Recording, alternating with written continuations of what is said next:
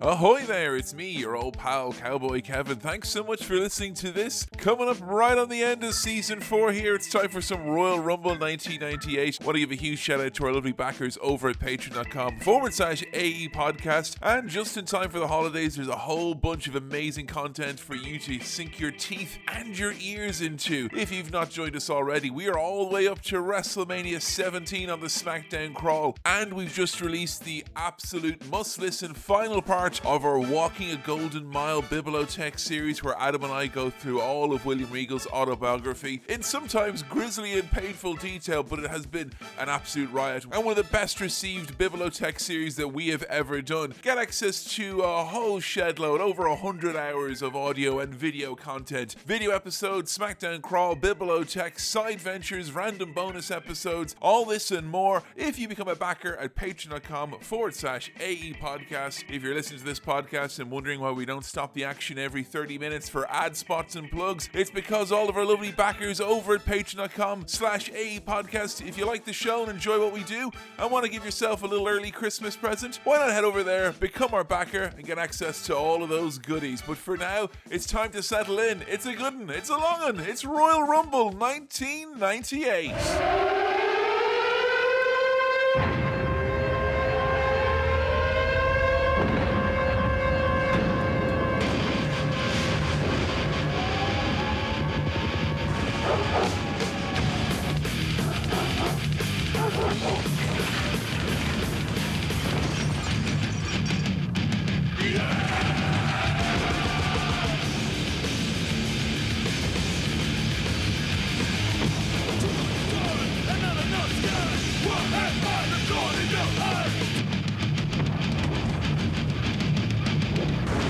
Hello everyone and welcome to the Attitude Era podcast, Season 4. Oh, the end is in sight, like the light at the end of a tunnel. Once again, it's me, your old pal, Cowboy Kevin, joined as I am always in this look at the prelude to us doing WrestleMania 14 for an unprecedented second time by my cohorts, comrades and colleagues. First across the way, the man who's got a journey into darkness ahead of him tonight and then some, Mr. Adam Bigelow. Hey there, buddy. How you doing? I'm okay. Yeah? We've like you've immediately focused on the positive there because we've got a nice big slice of Journey into Darkness to get into later. But apart from that, this is the DX show, and let me tell you right now, folks, I fucking hate those degenerates with all my heart. So have you been watching the Raws as well as Yeah. We did the last ride recently, so I was like, I'm going to leave all my season 4 watching until we're done with Bugger Red. So we did that, and then I had... You had a lot to watch. I had 3 days to watch 12 hours of Monday Night Raw and Royal Rumble. Joe's dad visited us last week, and at one point I had to, it's like, excuse me, I have to make myself scarce now, leaving the dinner table. Like, where are you going, Kevin? I'm going to go and watch a Christmas-themed edition of DX Raw is War, and that is what I'm doing with my life now. Good, thank you very much. And to my right, unquestionably, the baddest man on the planet, and my inspiration, Billy Kay. Hello. How you doing today, Bill? I'm doing very well, thank you. 1998, how's it treating you? It's a new year. Yeah, I'm looking forward to seeing this first quarter that we're going to see going into the end of this season. Looking forward to the build-up to WrestleMania 14. I'm very curious about watching 14 again. Are you curious because, like, do you remember? Because I mentioned to you last night that we're thinking about maybe doing a stream or something where we listen back to episode 1 before we do it again.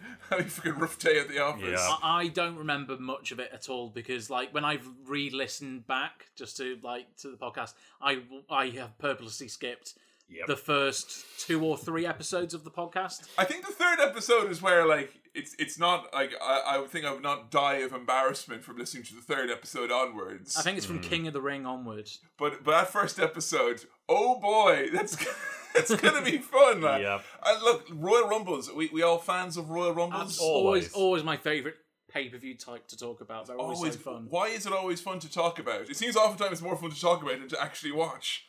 There's a good deal of variety you can rely on with the Royal Rumble. Yeah, you get some singles matches and tag matches, but you always know you're going to get at least one big silly match with lots of different people and lots to talk about. Here's a question now, having just watched the pay-per-view before we get into it. Is this feeling like the 1998 WWF Attitude Experience that we got very familiar with then back in 2013. I'd say pretty much. Yeah. Something very important has happened, of course. So probably one of the most important things, understated as it was, Vince McMahon did that promo. Yes. You know the promo. The one where he uses loads of big words. On the network, it lists that chapter as Vince McMahon ushers in the Attitude Era. Like, that's officially, according to the network, it started now, the Attitude Era. It's funny because like it didn't feel like he clicked a switch or pressed a button and all of a sudden it was different. It just felt like, yeah, it's been like this for a while. No, slowly. It doesn't feel like there's a huge difference between this and the last pay-per-view. I mean, not the last pay-per-view, but I feel like if we compare this to the start of Season 4... Like WrestleMania 13, it's a different show, and not in a good way, in my opinion. Like, there's really? a lot of the 97 stuff that I was like, oh, I really like these tropes and I really like the way they're treating the wrestling. That's all gone now. This is very much like Season 1 of the AE podcast. Just for some reason, I'm finding this the most watchable wrestling possibly I've ever seen. And I take your point, like, DX are fucking insufferable and there's so much stuff in the show that I don't like, and it is at times I'm shocked at how poorly made the show is. You know, no disrespect to the $1 billion company, but like the sound, the cuts, the edits, like it's so bad, and not in like a Kevin Dunn's got his finger on the button. It's like they forgot to put their finger on the button, and it was live. Oh no, it's He's wrong. asleep in the chair. Like, so it's kind of endearing in its own way. This like kind of raggedy engine, not the engine that could, the engine that obviously fucking should. But it's Vince and Kevin in Da Bungalow, like everything's going wrong.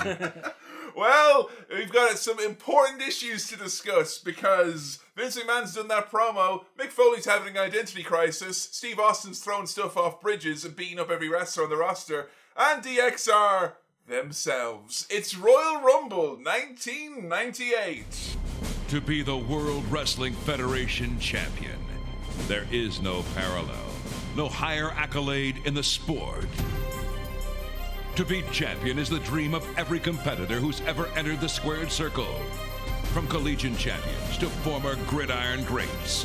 From second-generation superstars with championship pedigree to first-year rookies with youthful aspirations. From Olympic heroes to the master of the octagon. From a renegade with a cold-blooded identity to a man who would willingly exchange 3 personas for one with a champion's label. Tonight, 30 men who dare to dream.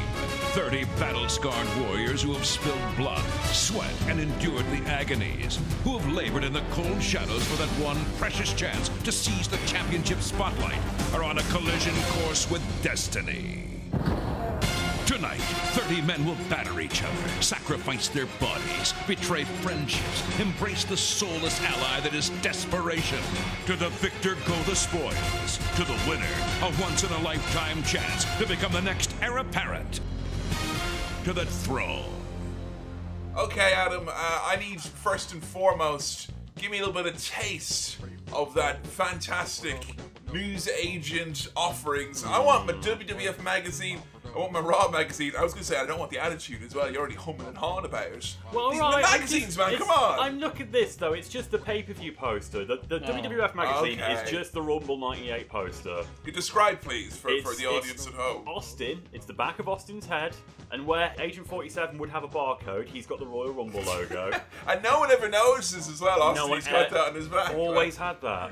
And he's got a load of pins coming out of his head as well because he's a Hellraiser. Yeah, like, he does love raising That's hell. generally what I think it is. That's I think brilliant, they right? consider him Hellraiser. And it says pain, just a 4-letter word. That is technically the tagline for tonight's pay-per-view. Really? Yeah, if you look on the posters, that is there, but they don't make a big fuss. I think it's like WrestleMania was heat. Like, they like the little one-word thing. Heat, pain. It says, a look back and ahead at a decade of devastation. Oh, sorry, well, the head is Steve Austin. Is that it? There, look at that Look head back right there. and ahead. And then, plus, when will Cactus return?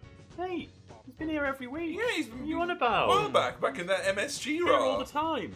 And then over on WWF Raw, we've got the... For the mature fan. Clearly for the mature fan, it's that nudie picture of Shawn where Hunter and Chyna are holding the belt in front of his ding-dong. And it's got all graffiti all over it, and it says, for a good time, call 1-800-DX. Vince fears DX. The Icon. Suck it. Showstopper.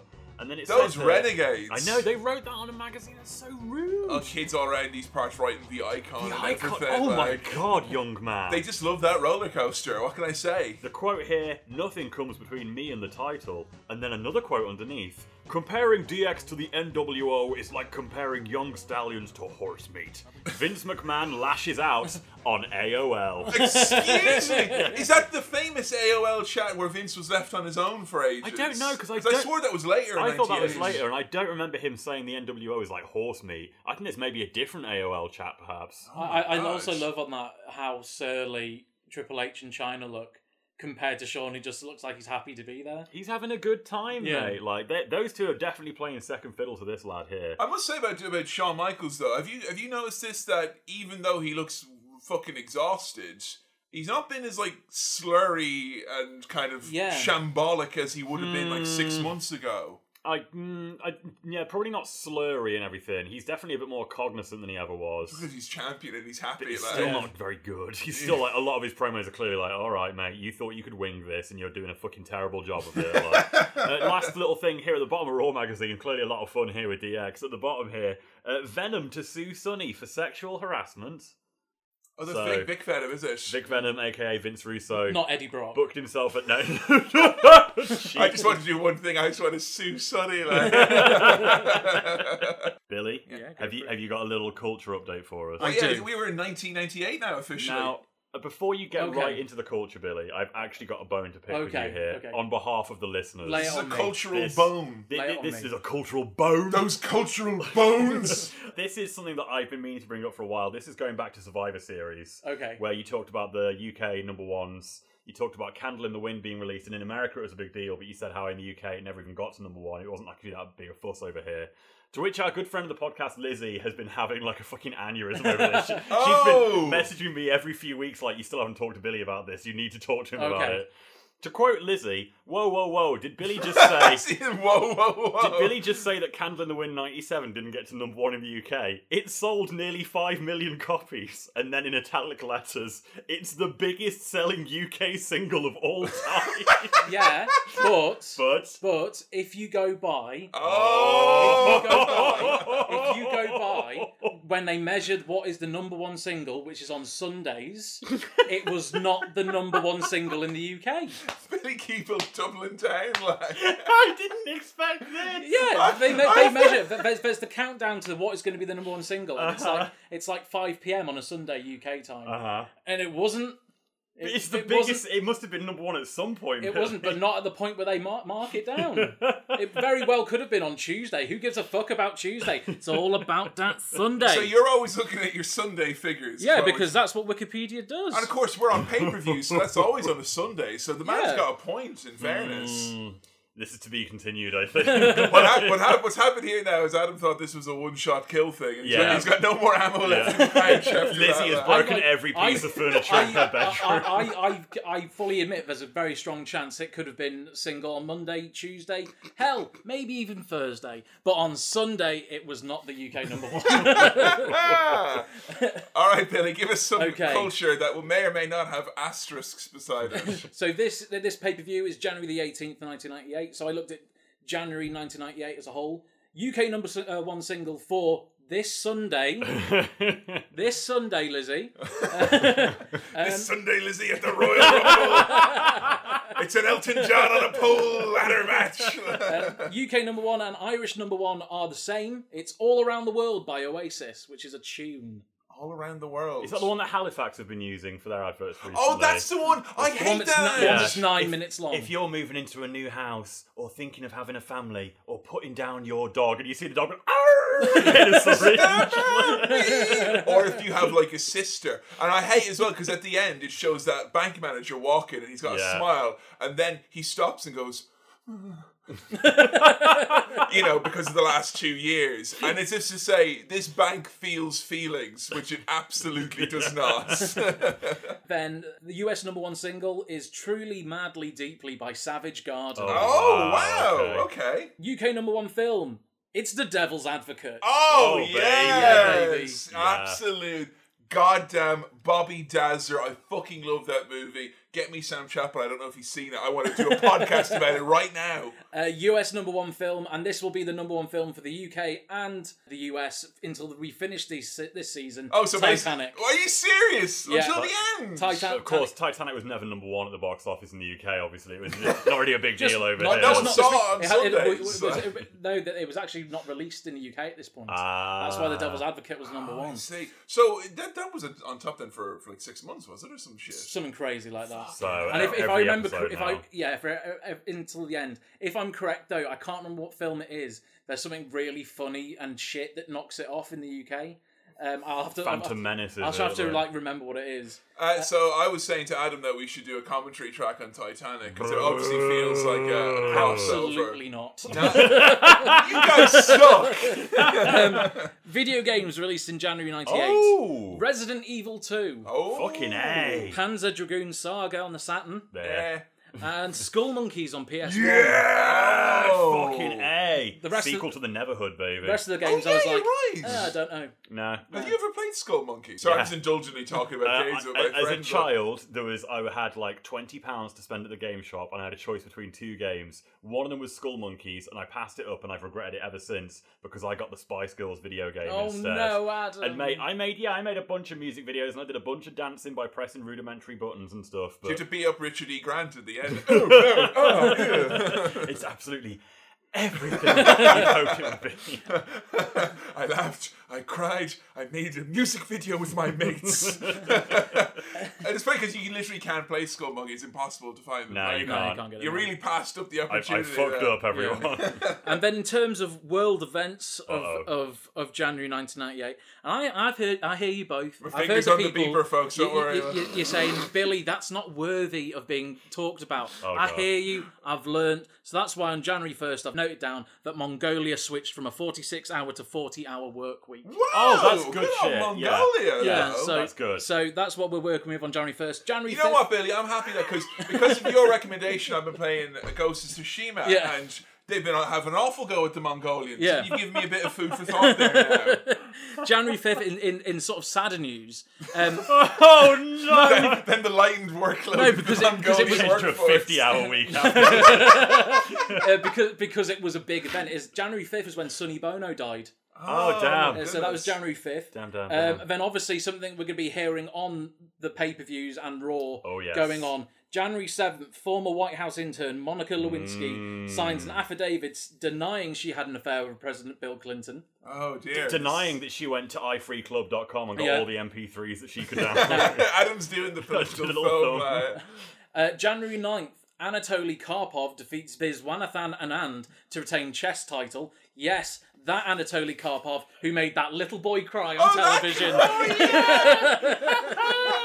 Okay, that is worthy. I want to make him a friend of the podcast somehow. I don't know how. I learned actually the reason why that little boy cried is entirely his own doing. Because in competitive chess you've got to hit the clock. You only have a certain amount of time you can use. They gave the kid 10 minutes grace time, Right. And he ran out the clock. And Anatoly Karpov saw that before he noticed and said, "Do you want to call it a tie?" And the kid went, "No, I'm going to beat you, old man." And then he pointed, "You actually ran out the clock, so I win." And then that's when the kid cried. It's classic wrestling. It was the big entrance, the distraction, the pyro, and the kid got rolled up before he knew it. Right, you know? January 20th, Dawson's Creek debuts. Okay. I mean, That was you're good, massive. kid, but you're no the OC. That's all I'll say. That was big in the world of TV. But breakout for James Van Der Beek and Katie Holmes and Joshua Jackson. January 25th, Victoria Beckham and David Beckham get engaged. Yes! Finally! The band is back together. Love is real, baby. And then finally, on January 26th, President Bill Clinton says, "I want to say one thing to the American people. I did not have sexual relations with that woman, Miss Lewinsky." You know what? I'm genuinely shocked by WWE standards how little they talked about Monica Lewinsky tonight. Because you would have thought, like, given that it's in the air. Baby, it's the 18th. We're still warming up. Yeah. That's here. true, We're yeah. He's not going to still- say that for another week. So. Oh, I guess. We're not on a Jesus. rolling boil just yet. Yeah, no way out. We'll be hearing all that. Like We did get one more thing that was sent into us on Patreon from Ryan, who wanted to let us know that on the 1st of January was the debut of Celebrity Deathmatch, which I do think is a big cultural thing from the Attitude Era. We talked about Celebrity Deathmatch in one of our live shows, We did, I believe. Austin and McMahon were on one episode. That's a very big part of that whole WWF Attitude experience, Totally. I think. Because for me, like when I started watching, and it's not long after this point where I would have started watching originally, catching snippets with my brother and his mates, I always was coming to wrestle with kind of, this real mean-spirited, fake bullshit, not cool, lame. Everyone's going to make fun of me for watching this. But turning over MTV and Celebrity Deathmatch being there, it legitimized it. It made it seem like, okay, you can have a bit of fun with it. Like. The bigger boys at MTV like it, so I can like it. It's okay. Do you want to guess who was the first encounter we had on Celebrity Deathmatch? It's a contentious one. Oh, was it Bill Clinton versus Monica Lewinsky? The Good Housekeeping match or something horrible like that. We had Charles Manson. Okay, stars mean to go on. Okay. Yeah, pretty good taste. Taking on Marilyn Manson. Do you know who went over? I have no idea. I didn't actually check the dirt sheet. Sorry, Bill. Here, let's have a little chat about that fucking beautiful intro package here with this. I think this was my favourite non-Blassie Attitude-esque promo ever. I mean, I like that guy, the guy with the voice like this, like he's doing a voiceover on a dubbed anime. Yeah. The music, that kind of, I don't know, it's got a bit of the John Carpenter to it. It's not just butt rock. We've gone for that kind of PlayStation startup noise aesthetic. I thought this was really cool because it gave you that sense that there's like 10 or 15 people here who are not necessarily going to win, but they have stories. Yes. And they have descriptors. Like, they were looking at people like Owen Hart and saying, this reckless guy who's got nothing to lose. Mankind, who was like a man who would trade in 3 of his broken personas for one that could identify as champion. Ooh. And then framing this Rumble as being, much like the following year's Royal Rumble, 99, it's the World versus Stone Cold Steve Austin. I don't know, what do you guys think of this one? I fucking loved it. I think I'm a bit hard to impress when it comes to Rumble promos because it's always like, normally your pay-per-view opening package will be like focusing on a storyline or whatever. When it's just about the Royal Rumble match, I've heard everything you can say about a Royal Rumble match. Yes, it's every man for himself. Yes, everyone wants to be champion. And yes, this is it's before an they opportunity. knew it was all about the numbers, though. Yeah, I feel like I needed to know a bit more about the numbers in this. How many big shows have been in the Rumble match so How far? many cereal bowls does this lifeguard tend to, I did like some of this ridiculous verbiage that someone obviously at some point just went, if Freddie Blassie said this, it would sound great. But which of these men will embrace the soulless ally that is desperation? Oh my good lord. Soulless ally. Fucking beautiful. We open up our big sold out crowd here at the Royal Rumble. It's a hot crowd because this is a show that is really cooking with gas right now. Steve Austin as hot as he's ever been. And the big talk is about Iron Mike Tyson, who is here tonight as a guest. And they keep saying, we'll be in ring tomorrow night on Raw. Not tonight at the Royal Rumble. No. And like when we were watching the Raws for this, Bill, they were fucking salacious. They were like, will Mike Tyson enter the Royal Rumble? The amount of misleading chat. And I feel like even tonight where they keep saying like, Mike Tyson's going to be in the ring. Like, yes, he will be stood in the ring with a microphone, but they keep saying it in a way where they're trying to make you think he's going to be fighting someone. The Raw before this, they dedicated around 15 minutes to continually showing promo packages of Bam Bam Bigelow fighting Lawrence Taylor. Like, saying that's what was going to happen. Exactly, And they're like, Bam Bam Bigelow became the biggest star in America once he stood up to Lawrence Taylor. Forget about that. And Jerry Lawler's like, I'm going to do to Mac Tyson what I did to Andy Kaufman. I'm going to break his fucking neck and give him a pile driver. No. Don King is not having any of that, mate. Genuinely would love to see that. Jerry Lawler getting Mike Tyson and be like, I'm on a pile driver. How's this make you feel though, Billy? You've been sitting pretty for a few years now being unquestionably the baddest man on the planet, and now there's been some question thrown over it because this fella says he's the baddest man on the planet. Well, I've got so many fucking... qualms. I've got so many qualms and complicated feelings about Mike Tyson. The Crime in Sports, the podcast I listened to on Netflix, they just did a 3-parter on Mike Tyson. Wow. And I am coming out of it, I'm so conflicted because yes, Mike's had a horrible fucking life and horrible things have happened to him, but he's also a fucking monster. Yep. Has he been on that? Because I always find it difficult because I don't want to be the person who's like, oh, there's no way if you do something wrong you could ever come back. But like what he's done, kind of the inclination that if I never saw him again, I'd be grand with that. But what obviously the PR and what his people and what his career wants you to think is that he has paid the price and he's walked the road of redemption. He hasn't. Well, no, has he? No, he hasn't, because accusations followed after his release from prison. Yeah. There were more accusations beforehand. They just never went to court because he threw millions of dollars at these women. Perfect fit for WWE then, Billy. Exactly. So it never stopped. So he never had that redemption arc. He's never happened. And also as well the fact that they opened tonight on a fan sign, massive letters saying Tyson killed Tupac. I actually I looked into that. Was that actually? Conspiracy. Where was Mike Tyson on that night? Tupac was only in Vegas that week because Mike Tyson invited him. Right. Mike Tyson invited him to come watch a fight. So he didn't pull the trigger, but he set up the hit. And Tyson was actually supposed to be in the car with him that night, but Tyson's wife called him and said, "We've got a new daughter who you've practically not seen. Come home." And so he said, "Okay, I'll come home." So he should have been in the car. He should have been in the car with Tupac. Here I was thinking that sign was just good old-fashioned Attitude Era sign work. Yeah, and did you know this is actually the second attempt at getting Tyson into the WWF?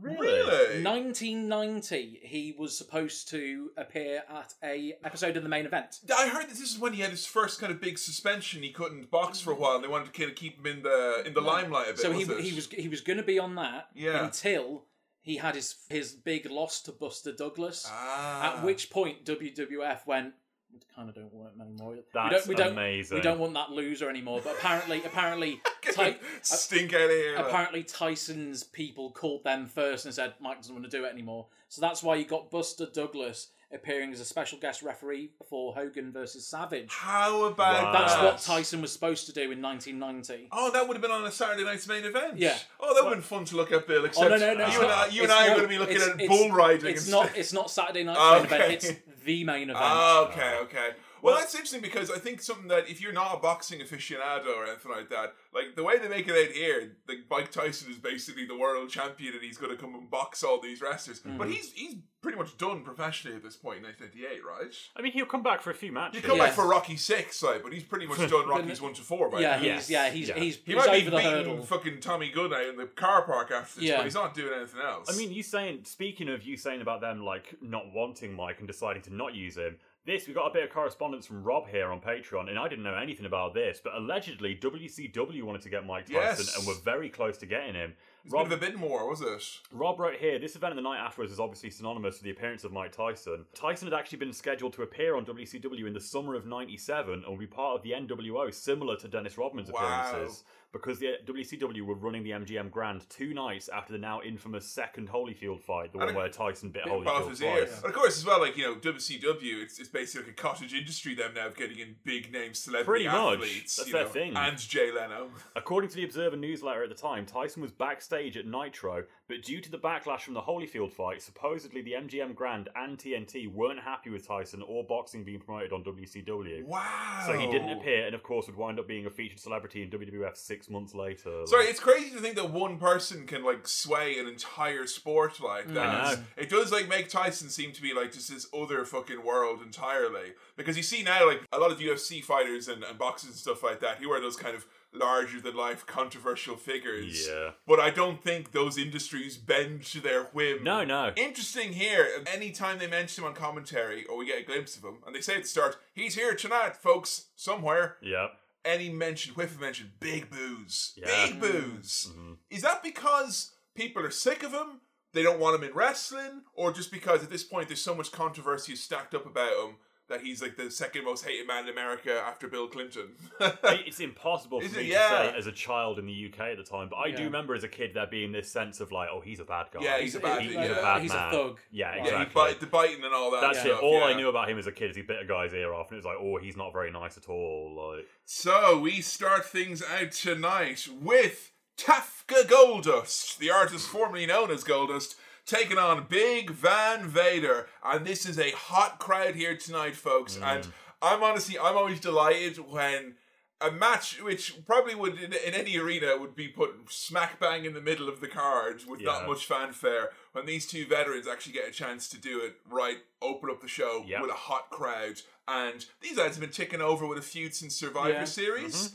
And both men, I think, I've really come around on Vader, and I didn't think this was possible in 1998. When Vader came out, he was fucking feeling it. Like, he was on fire. This was Big Van Vader was here tonight, like. Feeling confident, feeling good about himself. I don't like Goldust ring attire because it makes him look like a big minging boiled sweet. So yeah, he's got a couple of looks here because he's in the Rumble tonight. Almost everyone who's wrestling here tonight other than the main event is pulling double duty on this Royal Rumble, which is a Royal Rumble that contains the smallest number of wrestlers in it ever because one person doesn't show up and 3 people are one person. Yeah. So this is the smallest, not the greatest Royal Rumble. Tell me the outfit of Goldust, the artist formerly known as. He's like a mint humbug. That's what he's dressed as.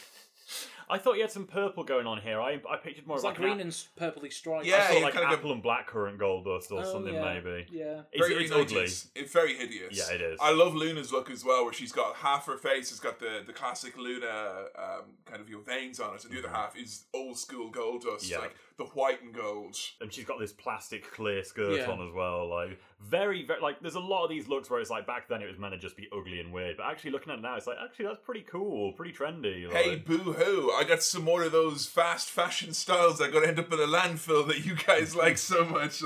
So Goldust has been on a bit of a tear, as the artist formerly known as, still doing his high-pitched, effeminate, borderline, please gay bash the gays voice. Borderline. Come on. Right. It's on the nose. He's basically like, come on. He's doing the Matrix, like, just bring it. So he is mainly, though, pivoted from some of the more bizarre fetish-looking outfits. A lot of the stuff on Raw has been him, and this often happens when someone loses their mind in WWF, is that they just end up imitating people. So he's done like Dude Dust, he was Dude Love, he did Sable Dust, he was also the New Year's Baby as well. That's Big Show's gimmick, you fucker. They're all upsetting in their own way. Yeah. But like, they've definitely crossed the line with making JR feel like uncomfortable at this point. Yeah. The way he talks about some of these, when he was Sable Dust, and the idea was that Mark Merrow, who's jealous of Sable and more so now, brought out Goldust dressed as Sable to be like, anyone can do this. And as Goldust is like, sensually taking off Mark Merrow's robe, JR goes, these men are tough. These men are tough, but they're attention-starved and they have frail egos. But don't forget, King, these are some tough men in the ring right now. And it's like, you saying that over and over again is not having the desired effect. No. It makes you seem so scared about how you think this is coming across. Which begs the question, why do it? Why are we doing this? Yeah. I mean, it doesn't feel like Vader, this feud isn't like Vader has any issue with the way the artist formerly known as goes. No, that isn't the feud. This is a question of patriotism. Yeah. And what happened that night in Montreal. Yeah. Well, we try and make it sound like this, like it's not an ongoing feud. They try to make this sound like this is all because Goldust wore Dragon and hit Vader with a coconut. Yeah, that's true. He did that on Raw. He smacked him with a coconut. They try and make that's why they're fighting tonight. But they've been having a thing since Canadian Stampede. It's actually before Survivor Series. You're right. It's going back Stampede. A long way. Yeah. Let me tell you, when Vader comes out, he does this thing. I don't know what it is. He only does it when he's really happy, really excited, but he kind of like swims through the crowd. Yeah. Sid has that as well, where it's just like, I don't give a shit what my character is. I'm here to be with my people. Yeah. And I'm going to fist bump everyone and shuck and jive and do the fucking worm or whatever it is. It is behaviour like this that sort of leads to like remarks like, which Vader are we going to get tonight? Because it's like, you might get big, surly, angry Vader, or you might get the Vader that's swimming down to the ring, having the time of his life. Like taking his gloves on and off, doing all sorts. Vader smashes the shit out of Goldust at the start of this, and the crowd are nuclear. Yeah. I loved it. Just Vader just doing his stuff, and the crowd were here for it. I absolutely loved it. Within like 30 seconds, Vader was covered in Goldust's face paint, just because he was like enveloping him in every corner and every situation possible. I love JR is trying so hard, like you said, to sort of smooth over the Goldust character and be like, it's not a gay thing. This guy's attention starved. He's a tough man. Is what keeps bringing it up. There's a bit where Goldust does like a little elbow drop, and he's like, this attention starved individual. So Vader loses control when he goes for a big sit-out ass smash, and Goldust manages to get out of the way.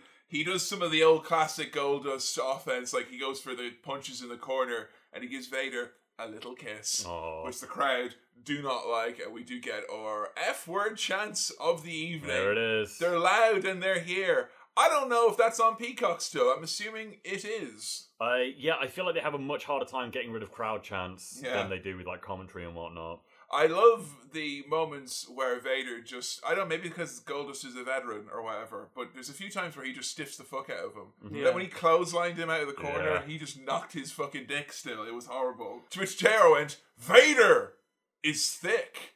Yes. Which was such a SmackDown 3 line. Like, Vader's incredible move is thick. We do get on commentary as well. It's going to be one of those fucking pay-per-views. And this is kind of what I meant about us transitioning from the cool 97 stuff that I liked to more of the, I don't really care for this 98 Attitude Era stuff. It's one of the many nights where it's like, folks, you know, Stone Cold Steve Austin, he's not here yet. And we're going to remind you of that fact in 5 minutes that Stone Cold is not here tonight, folks. And they're just going to keep coming back to this again. And they do this for like 4 or 5 pay-per-views, I think. Where it's Austin's not here. Can you believe it? Well, there's plenty of other people that aren't here, but Austin's not here. Because he is the main character of the show now. Absolutely. Everyone knows it except Shawn Michaels. But Steve Austin is the main character. And basically it is like Poochie. Every time he's not on screen, Jim Ross is going to be, where's Steve Austin? And like, that's fine, but you know, I'm not going to lie. I've adored Steve Austin being on like 95% of these shows. Like, you know, everything that he does, I've popped for big time. But it is, when you see this, it just kind of reminds you of what's to come. It does get a bit insufferable with it's this. Annoying, yeah. I think it's fine to do when it's just like when there's not a match on. Yeah. But like when they're comeback, when they're doing it, during every single match, that's when I have a problem with it. Like, fine, after like between the matches, fucking talk about Austin all you want. Yeah. But like when it's like, you know, Vader and Goldust, you know, having a good match here. Yeah. And you're just not talking about what they're doing. The finish of this match left a little bit to be desired in kind of terms of logic, but because it was Vader, he kind of got away with this. So what happens is Vader goes up to do the Vader bomb, and Goldust gives him a low blow, and then Vader just goes up to another Vader bomb anyway. Yeah. No, I get to do my special move. But this time with Luna on his back. Oh my. Which is such a cool sight. Luna Vachon, let me tell you, what a fucking pro she is. We did an episode on her for How To Wrestling. I always love Luna. I love her even more. I've not checked out the Dark Side of the Ring with her yet, but yeah, there was someone who was always willing to do literally whatever the fuck. Probably more so than anyone on the roster. I'm not even going to dare like compare to any other women on the roster at the moment, but ain't too many people saying, yeah, Vader, I'll jump up on the fucking small of your neck, like, because your back is too big to grab around. And she goes sailing. She nearly lands head first. She does, yeah. Like, scary. She was very entertaining during this, because there's a part as well when Vader was lying on the ground outside the ring, and she straddles him and starts trying to stab him in the neck with her shoe. Her shoe, like. She is terrifying in this, but yeah, that spot at the end, that was unreal, and that was honestly maybe the first time, other than in the Ken Shamrock match, which doesn't feel fair, but this felt like whatever the WWF version of Vader is and they wanted him to be, it was this. Yes. He was this, like, larger than life. He had kind of that big show thing of, like, you just can't stop this guy. You know, once he gets going, he had that momentum. Vince McMahon felt like he would have had a big smile on his face with this Vader match, which he rarely would have had with a Vader match, I would have thought. I fucking loved it. I thought it was probably Vader's best WWF match I've seen other than the Ken Shamrock one. Which is more of a shoot than a match. Yeah, that's not really a match, is it? I would agree, actually, because this is proper, like, Goldust didn't look bad. Goldust still came off well and still got to do the things that you'd expect from him. But you actually got to see Vader be dominant and be a monster for once, which you don't get enough. I'd still say that the Owen Hart match is probably just going to eke it out. Oh, you're right, like, yeah. That is great. That is great. How about you, Bill? How'd you get on with this one? I enjoyed it. It's good. This is how you open a pay-per-view. I wouldn't have picked these, like, if I was, you know, fantasy booking a show, I'd be like, oh, is this like meant to like kind of make it more difficult for me later on? But no, they rose to the occasion. They did a really, really good job. Backstage, it's little Michael Cole. Oh, there he is. Fun-sized announcer. He's with Mr. Austin. Stone Cold Steve Austin is here. He has arrived in the Stone Cold pickup truck. He is one of the 30 participants in tonight's Royal Rumble match, and we're going to attempt to get a word with Mr. Austin about tonight's match. Mr. Austin, what do you think are your... I got nothing to say to you. Just park my damn truck, and if you scratch it, you're going to get your ass whipped. Well, Mr. Austin, what about... Well, Mr. Austin apparently heading back to the locker room area. He is in the Royal Rumble match. He is in the San Jose Arena tonight. He is a marked man, however. 29 other participants are going to try to get their hands on Stone Cold. Where in the hell did Austin go? I'm not Where's sure. he at? Talking to him. I'm not sure. I'm not sure. Ah, here he is. He just arrived in his Hey, truck. valet my car, you punk-ass kid. Also, you could win my truck. It's worth $30,000. They gave away Austin's truck from Rock Bottom. Yep. And it was, I'm not sure if this is the same truck. Because they give it away later on tonight. I don't know if Austin has to get a ride home because they're giving away this exact truck. I think it is this exact truck it's meant to be, yeah. So he says to Michael Cole, valet my car, and then he gives it to some lady, oh my goodness. No wonder Austin got so ornery with him later on in his career. The truck, I did like that they mentioned every time you could win it that it's cash value, because you don't want a Steve Austin truck. It's like having a Garfield house, you don't want that. Oh, Right? yeah, you do. Really? Yeah. Pop it up to Aldi in a car that says 100% whoop ass on the bottom. I've got an update on the truck winner that we'll get to later. Oh, really? Yeah. I found a little bit of information. Yeah. Oh my god, excited. Oh, and guess what? Steve Austin, he is a marked man because on Raw he drew a boob on his chest. He did. And it's I know none of you guys be able to resist. Dig this, because everyone loves Total Recall. They're all enamored with them now.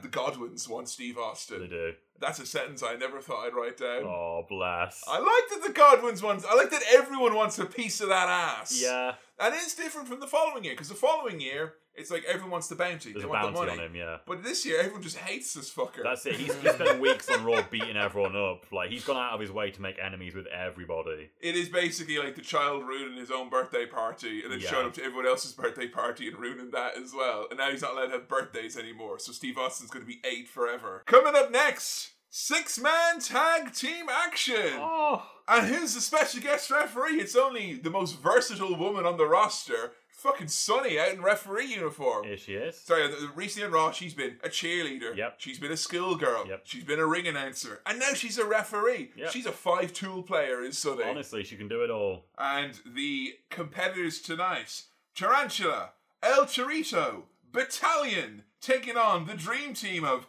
Max Mini, Mosaic, and Nova. Where the fuck did this come from? They've not been on TV. They just brought them back out of nowhere. I think we got one match with Minis on Raw, but other than that, we've had nothing. It's been fucking forever. Do you know where they do it? Shotgun Saturday Night. Is that where? And that's not on the network. No. And I'm thinking, I'd love to watch me some Shotgun with some Yeah. fucking weird, Brian Pillman on commentary and Minis wrestling all Fuck the time. yeah. That sounds good. I can't remember who we have seen, who we haven't seen before. We've seen Tarantula. We've seen El Torito. Yes. I feel we've seen everyone but Battalion. Yeah. Battalion. Yeah. Let me tell you. Oh, fucking tank. I wanted a fucking toy of this as a kid. Yeah. That's like, this guy, a military muscle man come to life. It's fucking amazing. But it seemed, though, that the only thing that Battalion could do was receive an arm drag. Fine. That's- when you look that cool, mate, that's fine by me. That's basically what he's done here, is that he's not trying to be so great, Battalion, because he is kind of a military theme. He's got a hat and he's got the helmet and the jacket and the medals. I think he's worried that if he does too good, Billy, and he kind of has a bit of a shine or spotlight, Sergeant Slaughter's going to come in and be like, Absolutely. "Give me all your medals, and that's an order. I love stealing valor." And that's his catchphrase, isn't it? Like? King here, obviously, he's made it a point to every time he sees Max Mini, I'm going to pick on him for his size and make little jokes about him. And he's clearly ran out of his best material. Because he did mention him at the blimp again later on. He's like, maybe Max Mini's driving the 1-800 collect you've blimp. used that one before, mate. He's run out of the good material because one of the first things he says about Max Mini is, "Oh, here's Max Mini. He'd make a good refrigerator ornament."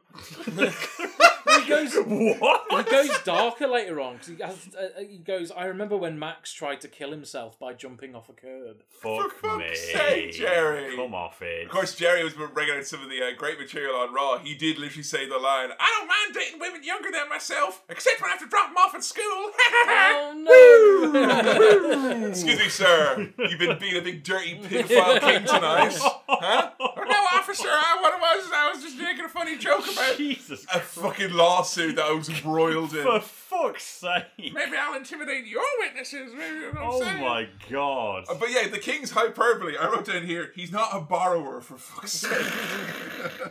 The music when these lads were coming out. Obviously, it, much like Butterbean / Ken Shamrock / Mark Henry, that theme, which is excellent for many people, the one that they use for Max Mini, that do.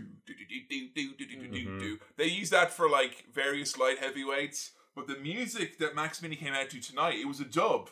But it sounded like something from Beautiful Katamari. I loved it. It was great. That combined with the three of them all looking like Beautiful Joe. It was so good. Absolutely. I know we said it before, but the minis are running circles around people in terms of like, those are great fucking outfits. Like, can we even compare it to like the luchadors you're seeing over in WCW and stuff? These guys look fucking amazing. Yeah, legit. So good. El Torito is the man who can't stop taunting. I think that he's got like drift on his N64 controller. He's just there in the corner going like this non-stop. Like. It does, however, not seem to click with the crowd. And I'm not sure whose fault this is. Yeah. Because I was keeping an eye on Sonny to see like, fucking hell, A, language barrier, B, this is a much different type of match to what they're going to do and also to what I'm sure the people in the back expect. And Sonny's there literally like, telling them what to do a lot of the time. Like, she just calls spots for them. Really? Yeah, like, she's just like kind of whispering into their ear and stuff like that. You can see it a few times. But it just doesn't seem to click with the crowd. I don't know what you thought went wrong in this one. I honestly, to me, it feels like they've just kept the minis off TV for so long. That it's like, what's happened? Like, last time we saw them on pay-per-view was because someone had passed away and they needed to fill time. So, like, this time you can't help the crowd but be like, uh-oh, like, what's going on here? Oh, Jesus. Something like, are we feeling like for a mistake or something? I just feel like the crowd haven't had the chance to get to know the minis recently. Yeah, they've not been given a reason to give a fuck. And, like, if there's 6 people in there with Sonny and there is no, like, you do the obvious thing where, like, some of the guys are, like, kind of, like, heels or whatever, and they're like, you have to have a dynamic between them, the teams, and Sonny, the special referee, because otherwise, like, why is Sonny out there? There's no relationship there. And, like, it kind of felt like when they brought Sonny out in a schoolgirl uniform the previous week, just to be like, here I am. That's it's like, they want Sonny to be out there, which is fine. Literally just eye candy for the crowd. I mean, her shorts have got zips. That's cool. Great. But, like, yeah, they didn't seem to be able to do much with her. At the very least, we see Mike Tyson having the time of his life. He's a Max Mini mark. Yeah.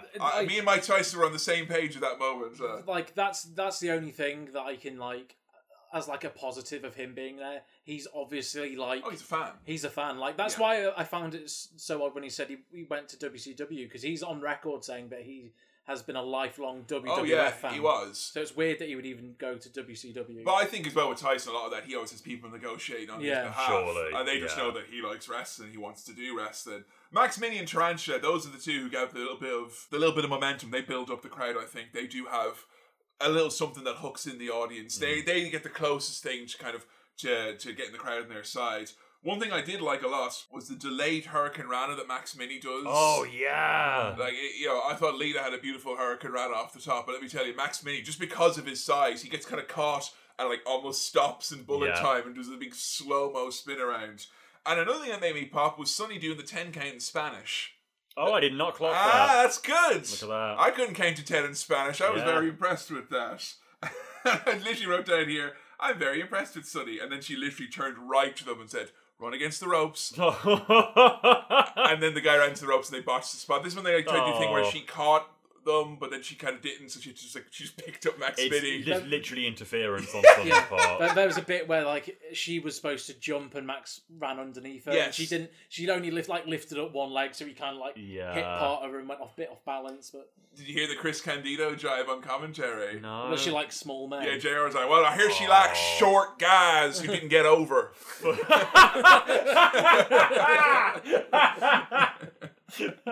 Max Mini with the fucking corkscrew to the outside. Oh, baby. I think there's certain things though, like where it feels like there's a logic and a flow. If you're gonna have 6 high flyers, Mini or otherwise, in a match in 2021, and 6 people are gonna jump to the outside, there's going to be some sort of a build up on it. But this is all over the place. Like you've got like someone does a dive, and then Max Mini does a beautiful corkscrew, then we get like 4 less good dives afterwards. So there's a lot of stuff like that where it felt like everyone was almost trying to get their own shit over. Yeah. But Max Mini was the obvious star of the group for more than one reason. We get the head scissor, the arm drag, and the Mahistral cradle from Max Mini, the fucking chain wrestling from this guy. Picks up the win over Tarantula. Sonny kneels and poses with the minis and cradles Max in her arms. There you go. A love as old as time itself.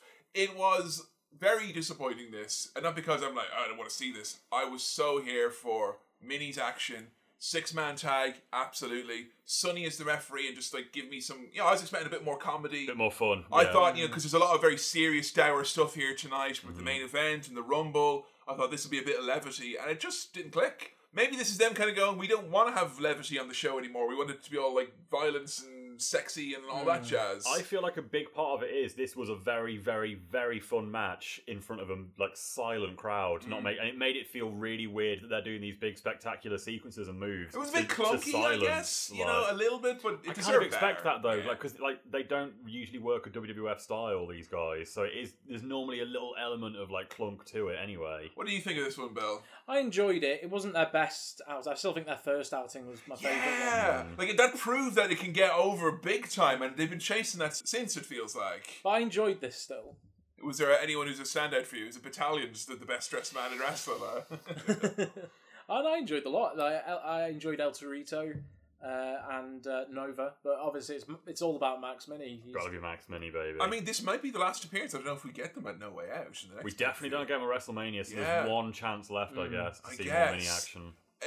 They went with it longer than I thought they would, and it was definitely better than I thought it would be. I mean, literally, the last 4 times we've seen a minis division match, we've been like, well, this is probably the last time we'll get to see them now. It doesn't say much to the entire run of it. We're surprised to see it every single time. Every time. Vince McMahon is probably just as surprised. Who put these on the show? What?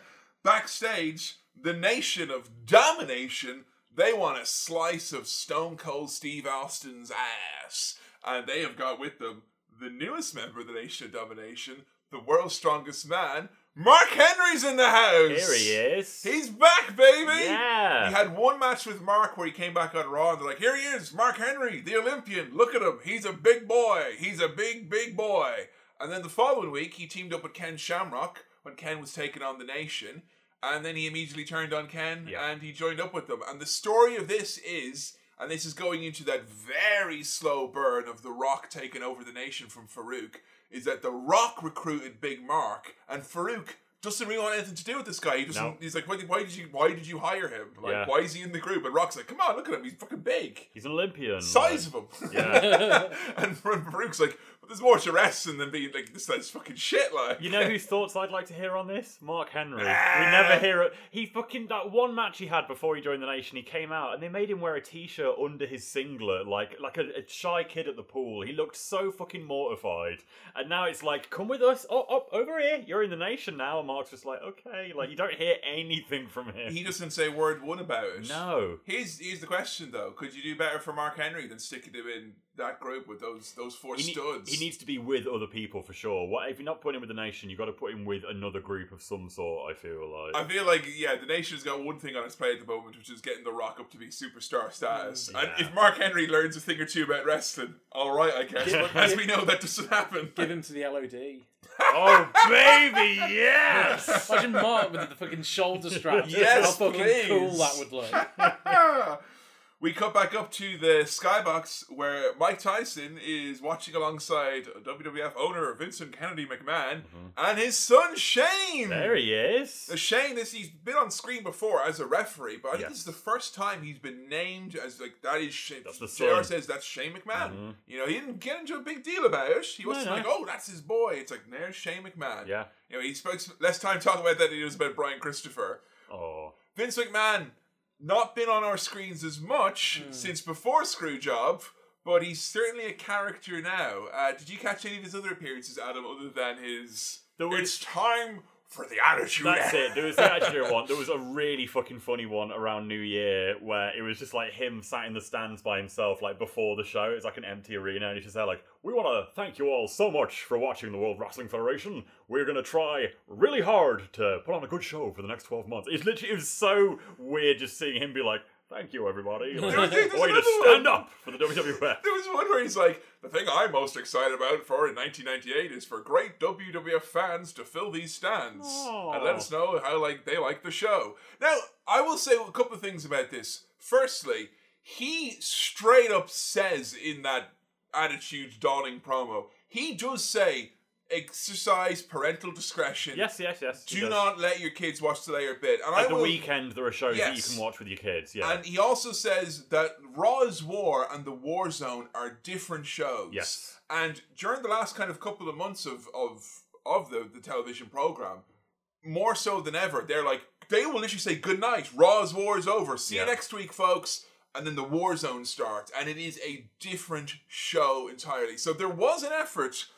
I mean, limp as it was. Different show entirely is a bit of a stretch, but it's definitely like a post-watershed. We're trying to say that, We can say ass now, that kind of thing. Jerry Lawler's going to be on commentary. Steve Austin's going to be here, pretty much. Exactly. But yeah, Vince does, I always thought that Vince, it was strange how adamant he was that it was fine in all those promos he does in interviews in 2000, 2001. And I think in his mind, it's I crossed the fucking line. I stood up in front of a live audience and I said, here, don't let your kids watch this. And he did do that. Which no wrestling promoter has ever really done before or since. But what the thing that sticks out to me more is, once again, it's the retelling of events where it was like, and after Montreal, he became the evil Mr. McMahon. Came back. The evil dictator of the World Wrestling Federation. You see him being like, I want to thank you so much to all of our beautiful, wonderful fans for watching our show. Like, he's being so nice at the minute. It seems like it's not going to actually happen until Austin gets the belt. I think that's it. It's going to be WrestleMania is where it really picks up. But if you remember, one of the first things we talked about in this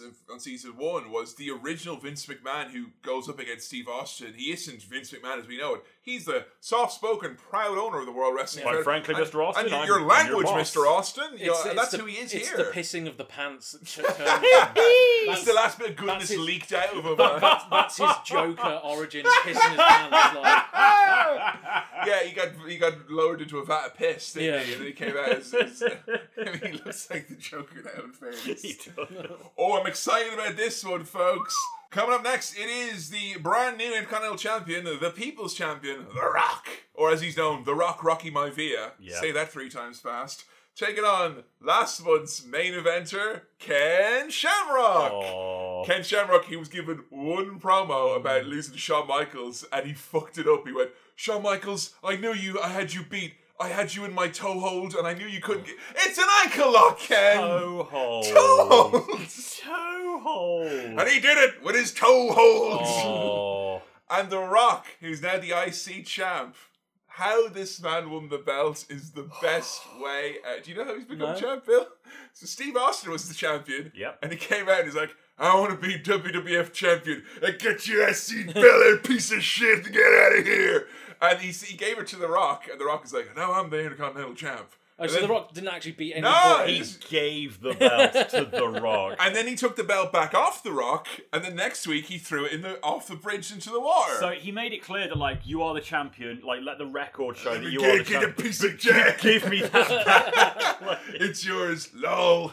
And then that was it for The Rock and Austin. That feud, that's pretty much done with. Like, yeah, they just didn't do anything else. They tantalized you a little bit. Like, he threw the belt in the river, and then The Rock got the belt back, and that was it. You don't hear any more about Austin and Rock. But compared to all the other times Austin was on a bridge where it was like some big kind of like, he's brought someone here, or someone's brought him here, it's this big kind of iconic thing.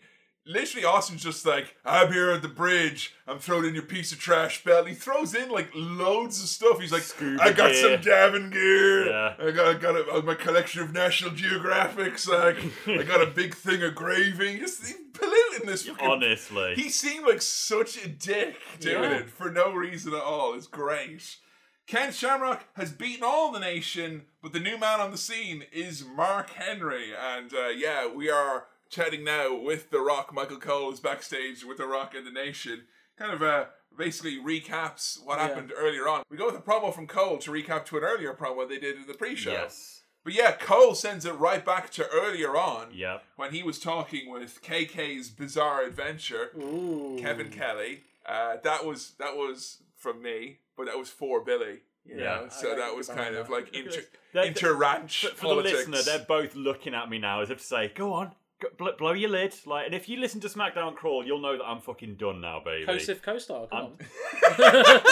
I would have thought that Kevin Kelly here is a little bit of the battle tendency, isn't he? Yeah. Like, you know, he's got that, I'm above it. I'm above this silliness now. And Billy, I hope you enjoyed your special hardback golden win that I got you. Thank you. You would understand, like, you know, you literally wouldn't. Oh, it's the double whammy if you don't it's get the fifth volume. You don't get Kevin Kelly and you don't like JoJo. So I'll just fucking show myself out now, shall I? Get my own podcast. So, The Rock, I thought here in this promo was more like The Rock than he was at WrestleMania 14.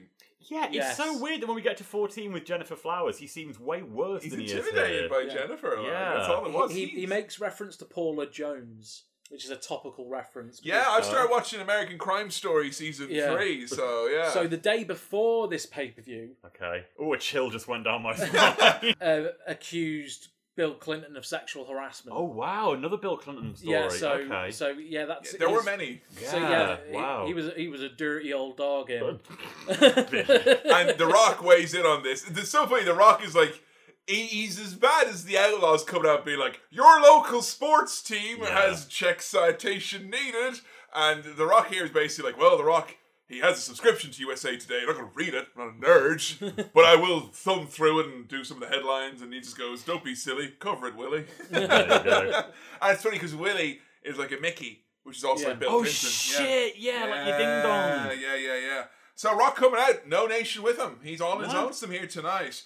And this is the Rock you get the entrance to WWE 13, where he's coming out, pointing at everyone, shouting. He's just there now, isn't he? He's just 100% there. Just grabs the mic, fucking 10-second promo, gets the crowd completely straight away, all boos. That's it. Who can turn a crowd like that? The voice is not there and the mannerisms is not all there, but the energy and the ability is just so amazing. Like, when you look at how he was at the start of season 4, I can't believe how quickly this has come around. It's a matter of months, like. And it's not as if, like, he was there applying the craft, getting better and better. It's like, no, he was shit. And then, like, literally the next week, he was really good, and now he's excellent. And it's just kind of, I think it's just fine-tuning and polishing it from here on out, you know? Like, he gets this crowd riled up by saying, I'm the best damn Intercontinental champ that there ever was. Yep. And everyone's, like, dying to kill him because he said that. Didn't use any slurs, didn't use any hateful words, didn't do any racist impressions, nothing like that, kept it simple. Oh my god, the Kenster coming out here, looking real Jack, baby. There's one thing more scary than Ken Shamrock coming out being all, yeah! It's when he comes out all quiet. Where I'm here to beat The Rock tonight, and I will destroy him with my toe hold. Oh, stop it. Oh. Toe hold Steve Austin. Yeah, toe hold's my boy. JR on commentary putting over Ken Shamrock a lot, saying the Ultimate Fighting Champion, many of them considered to be one of the greatest Ultimate Fighting Champions of all time.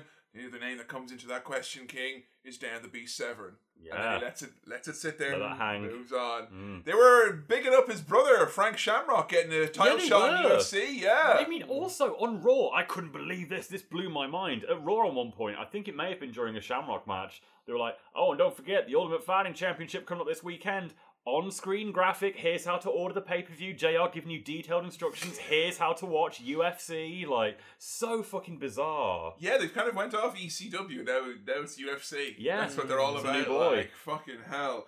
This matchup, like these two, any combination of them, I'm always going to be here for. I fucking was chomping at the bit to watch these two wrestle. And it kind of felt like these lads had been to the future and already knew how good their matches were, and then deliberately are holding back here because like this isn't quite the extent of the WrestleMania match or the King of the Ring match, but it's still really, really good. I feel like it builds towards that. That's almost. It feels like they know that this is going to be a long-term rivalry because they're going to be doing this into the summer of this year, so they've got to save something for the big payoff down the road. I just have to point out, at 38 minutes and 7 seconds, Ken made an amazing noise in this one. He went for a Hurricane Rana. He got blocked by The Rock into a hot shot. He turned him into the ropes, and Ken just went, title! Oh, beautiful. Well, I'll tell you right now, we've got our grunt of the night in this match baby. right here, Is this, baby. Ken's he's got to be on that ballot, Adam. It's not Ken tonight, baby. It's, again, The Rock. No. The Rock's... Yeah, that's what it is. The Rock's character may be so good these days, but he still hasn't shaken off those grunty nerves in the ring. Oh, my dad's watching. Oh! He gives Ken... Beavis and Butthead! You joined the Nation of Domination! The Rock kicks Ken in the gut and he makes this noise. Moo! Moo! Like an old man falling over or something. Moo! It's a proper Hank Hill noise, isn't it? Yeah. Did I ever tell you when I was in school one time, I was walking down the stairs to breakfast and an 85-year-old priest just fell down the stairs right in front of me. He made that noise, went, no! And I was the only one there. I was like, I'm going to get done in for murder. Like, this lad. And he face planted and he stood up and went, I'm okay. And I was a pallbearer at his funeral. Felt a bit weird. Jesus. So he wasn't okay. I was going to say, yeah. Oh, no, he died from his injuries. 2 years later, but he was like fucking nearly 7 foot. So they're like, right, give us all the tall boys. You carry him, like, all right then, you know. Why were you the pallbearers? Was he buried on this fucking I school know. grounds? No, I wasn't the pallbearer. I was the head of the procession. I had to carry the cross. Fuck me. But the problem is, right, I don't know how the Undertaker's druids do this, because I was at the front walking, and like, I didn't know you had to stop, so I was just walking, and someone had to go, Kevin, stop, and I looked around, and I was like, oh shit, like, I was right in the middle with this big crucifix, you know, with a fucking guard of honor, like, a mile behind me, there's some fucking... Can you imagine our like fucking Protestant state schools? I know. Like, the geography teacher died, right, carry the coffin. You that's lads, so fucking you bizarre. lads have to have a job on the day. I'm imagining this is like before a rugby match or something. Like, Warm up, bury man. him on the pitch. All right, great. Get the SCT out here to dig his grave. It'll be good. It's good cardio for him, like, you know. This is mostly tit-for-tat offense that we have here. Both guys are getting in lots of offense, which I think is important because I think The Rock, because of his character, could easily be like the coward who gets beat up and never does anything. But in this match, I'm not sure if it's Ken who can do it, and he's there for him. But these swinging DDTs, I swear we've not seen them like this with The Rock yet, where the crowd are going like, oh! And JR is like jumping out of his seat when The Rock hits them swinging DDTs. Holy shit. I think it's one of the best goddamn DDTs variants that there is in wrestling. So good. Yeah, he's very athletic. Of course, then The Rock immediately ruins it by putting Ken Shamrock in a headlock so loose that Ken could probably get his entire trapezoid, his entire fucking chest and shoulders through it, because it's like, The Rock is barely even holding that guy in there. It's ridiculous. We have Ken getting worked over, but he manages to get back on offense by countering the second swingy DDT into a sweet Northern Lights suplex. I think Shamrock ever gets remembered as like a suplex guy or a guy who did bridges. Oh, but his suplexes are sick though. They're so good. them bridges, boy, that's fucking incredible. He snaps. I say he snaps. He just went, Oh, and he's doing that little more. snap. Little snapperino. Hurricane Rana, fucking beautiful. Nation Domination come out to interfere. And I don't know if this was intentional or not. D'Lo got kind of like trapped in the ropes. I feel like that must have been intentional because that's what keeps the So referee long. busy for a minute now. This was one of my favourite finishes ever. I thought this was ingenious, inventive, hilarious, heartbreaking. Because I didn't know who won this. I was like, No. I know that goes back and forth a bit. I fucking hated it. So did I. I fucking hated I love this. this. I hated it in the sense of I got worked really fucking Aha! hard and it made me fucking furious. Wasn't even work for me. No. No, like, Alright, tell me what happens then, Bill. Okay, what let's sense go to you through it so? blow by blow. Rock pulls out the brass knucks. And the referee's distracted with D'Lo and the gang. He hits Ken with them, and then takes them off and puts them in Ken's trunks. Goes for the pin, but Ken kicks out. And then what move did Ken do? Ken just belly to belly, yeah. Ken does a belly to belly and then gets the pin. Ken gets given the belt, goes onto the top rope to celebrate, and The Rock goes to Kyoto and says, he's got brass. And Kyoto's like, okay, I believe you then. Yeah. And he listens to The Rock for some And reason. then you know, tells Ken, who to this point does not notice this fucking metal on his penis. I know. Up until this point, and then pulls it out, and the match is the result of the match is overturned by disqualification. And then Ken goes Kental and he destroys Yeah. everyone. Yeah, He Now- kills suplexes, Kyoto. yeah. The reason I dislike this finish is because it makes the organisation of the WWF look like they don't have a Are fucking you saying clue Gorilla what they're Monsoon's doing. got egg on his face, Billy? Yeah, like it makes them as an organisation look stupid. Yeah, fair. That you know, they've got these people in the back who are supposed to, in kayfabe, Yeah. be in charge, and no one's come out and said to Kyoto, and they've left it entirely up to Kyoto. It's that idiot Sergeant Slaughter. He's not trying to show that. Just to me, it felt sort of like, imagine if in football they only used VAR when it benefited the baddie football teams. And like, the good guys never get away with like justice or anything because it's only the bad guys that can use it to their advantage. That's what I didn't like. Is that like if a goodie was trying to tell the referee, "Oh, I just got screwed because they cheated," the ref wouldn't listen. Like but I don't mind a dusty finish. Well, that's what it is. It's giving the crowd what they want and then taking it away. I don't mind a dusty finish, but I don't like it done this way. Right. Because it seems it's too lazy. There should I know obviously the final say is on the ref, but the fact that there's no one who is supposed to be in charge of these referees who says actually, especially when you're supposed to have a face GM in the back. Technically, Slaughter is a face, I guess. Yeah. So, where was Slaughter to come out and say... They're always quick to say that, he is Slaughter is actually incompetent. That is, they don't hide that fact that, shit goes on that is, that's crap. What I liked about it, and again, it is, it's an indictment of, that you can't take the refs or the matchmakers or the stipulations very serious and all that. I just like that The Rock found a way to get them both, whatever it was, character points, XP, heel alignment, face alignment. But I felt we got a finish where The Rock came across as being dastardly, a coward, but also smart in a way that other wrestlers generally rarely get to actually be. No one's ever stuffed the nooks in their opponent's shorts. That was it. It was The Rock, and it was also as well, by doing that, The Rock was saying, I don't think I'm going to beat this fucker by knocking him out with brass knucks. I know this guy's a killer, and he'll probably get back braces. Up. And lo and behold, he does. But what I liked is, it's not the case that, Ken was just wait, what? Oh no, oh geez, I'm DQ'd. When they point out to Ken, you've got big nooks near your big dick there, he freaks out. He's like, what are you saying? And because he gets so angry and he grabs the ref is straight away all right, you're obviously guilty, mate. Yeah. And then that's what causes the DQ. So it's kind of because Ken was Ken, this happened. And it's only happened to Ken because The Rock was The Rock.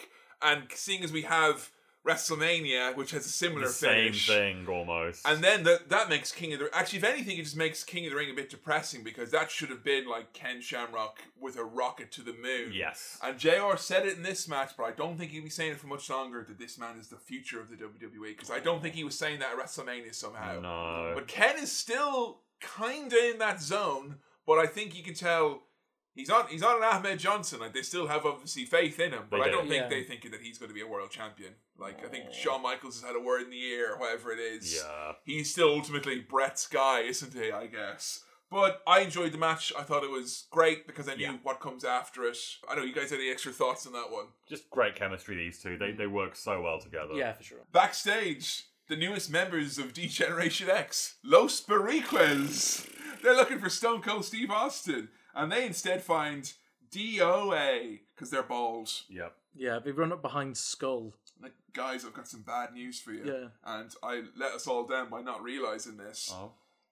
We did have another departure because of the Montreal Screwjob. Oh, whoa. Who left? Crush is gone, guys. And Oh, yeah, Crush, yeah. Crush is gone. Oh, yeah. And what is I didn't notice last episode because James is there. And I was like, oh, there he is. Yeah. And he's different. He is. And he went to WCW apparently in part. It says in part. In solidarity. In solidarity with Fuck Brad. off, did you? Oh, yeah, I'm taking a stand too, actually. And Vince, what I want is you to only have enough insurance for 3 of those time bikes. So Crush ain't here anymore. DOA down to 3 men. But the Boricuas are officially bannermen of D-Generation X. They've been taking the payout from Shawn Michaels to help them beat up some of their adversaries. Yeah. As well, a big segment where they bet them down together. Also, Bannermen, the New Age Outlaws, officially teamed up with DX. Yep. And at the end of the segment where they beat down, it was the LOD they all beat down together. The show ended Raw with Shawn Michaels going, the New Age Outlaws! That's, okay. And then the next week he comes out at Raw and goes, ladies and gentlemen, the 2 newest members of DX! And then he looked at China's new breast implants. And then they were like, hey, look at those. And you'd think they're going to make some hints about it. China's got new breasts! They're just literally on the nose, pointing at, and Joni's there I didn't realise we were going to make this bigger fuss. The line of the night was Triple H going, "If China had a nipple for every time someone mentioned her new breasts, she'd be a millionaire." Eh? A nipple. Mate, alright. I wouldn't mind being a millionaire. That's not a bad aspiration, I guess, but I don't want a million nipples. Yeah, it looks like some sort of eldritch being. The beast with 1,000 nipples. So yeah, we got a little bit of gang warfare going on in the back. But coming up next, it is those new DX affiliated but not membered. It's New Age Outlaws. They don't have their special jackets yet with the patch on them. The NAO are taking on the LOD for the Tag Team Championship. We get a big, I'm going to say memorial package almost, but yeah, we're having one of these things where there's like a cool down period. You can disrespect the LOD so much, and then you have to like take them off TV for 3 weeks, and to build the meter back up, you have to play a really sappy video package. They are powerful.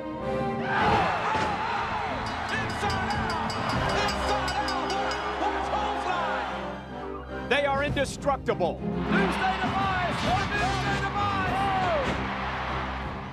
They are champions.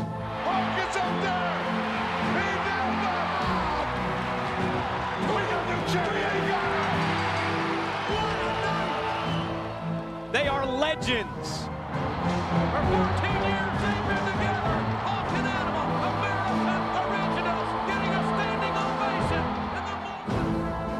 They are the Legion of Doom, and they have defined tag team wrestling. They are tag team wrestling.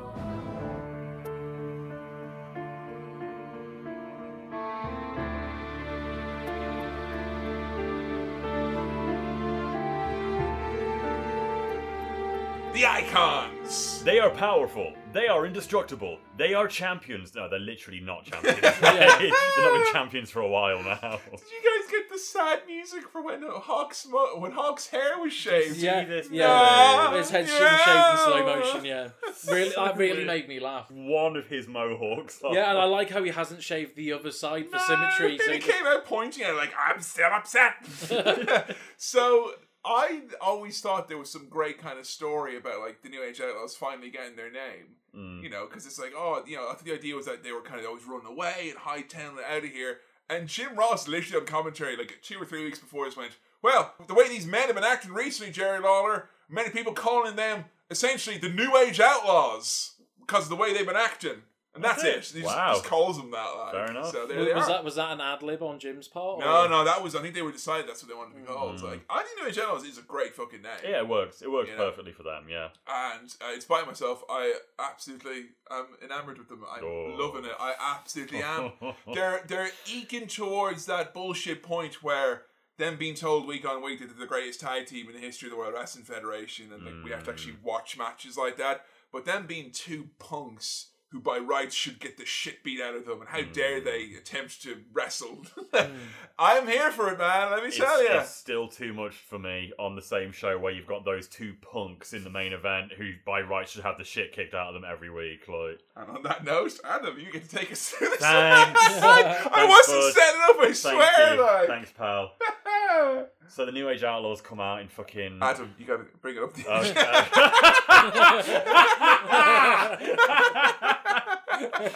So the New Age Outlaws come out, and you're not going to believe it. They're wearing the colours of the Green Bay Packers. No, Alex Thompson, not them. Apparently, the Green Bay Packers eliminated the nearby San Francisco 49ers in the playoffs, so the crowd are really unhappy to see these colours on display here. That's basically sacrilege for the 49er fans. Cut backstage, and Animal cuts literally one of the most inscrutable. It was literally a I couldn't catch a word of it this time. I dread for the day I'm going to do a Legion of Doom episode or Road Warriors episode for How to Wrestling, because the amount of times where Joe has been like in the next room and an Animal promo's come on and she's like, how's that? Like how's that acceptable? Like, how can someone like put the camera on that and then be like, good job, you did it. Like, you hit all the bullet points there. The major themes of the promo were all established. Dare I turn the hell on a dial dumble? What is he? I didn't catch such a word of it. Doyle Dumble, something like something that. like that. Also, can I just say, I remember WrestleMania 14 when that comes around, all three of us being like, "Whoa, this is going to be a big deal because it's the big return of the Legion of Doom They've been off TV 2000." for a long. Like when they took him out, they killed him, and they had Shawn Michaels and Triple H like put him through tables. Hawk was frothing at the mouth. We're talking about at WrestleMania. We're a month and a half away from yeah, of WrestleMania. course, yeah. WrestleMania, they made a big fuss about LOD 2000, the icons, the legends, they're back in the WWF. So they're going away again between now and then. Yeah, and they're going to be gone for like 6 weeks. Or they're and shave then the it'll other part of Hawk's mohawk. They're going to come back with Chrome and with Sonny, and that's going to be the big fucking selling point. I assumed they would be gone for a good stretch to make their comeback a big deal. But that makes this here. match even more depressing. Somehow even more depressing. Just you fucking watch. They're going to be at No Way Out as well. Like, Yeah. they're going to be gone for like a fortnight before WrestleMania. One thought I did have about this promo backstage is I want to see Luna and Hawk do a duet. Oh! We were talking about it first, it's ocean. That is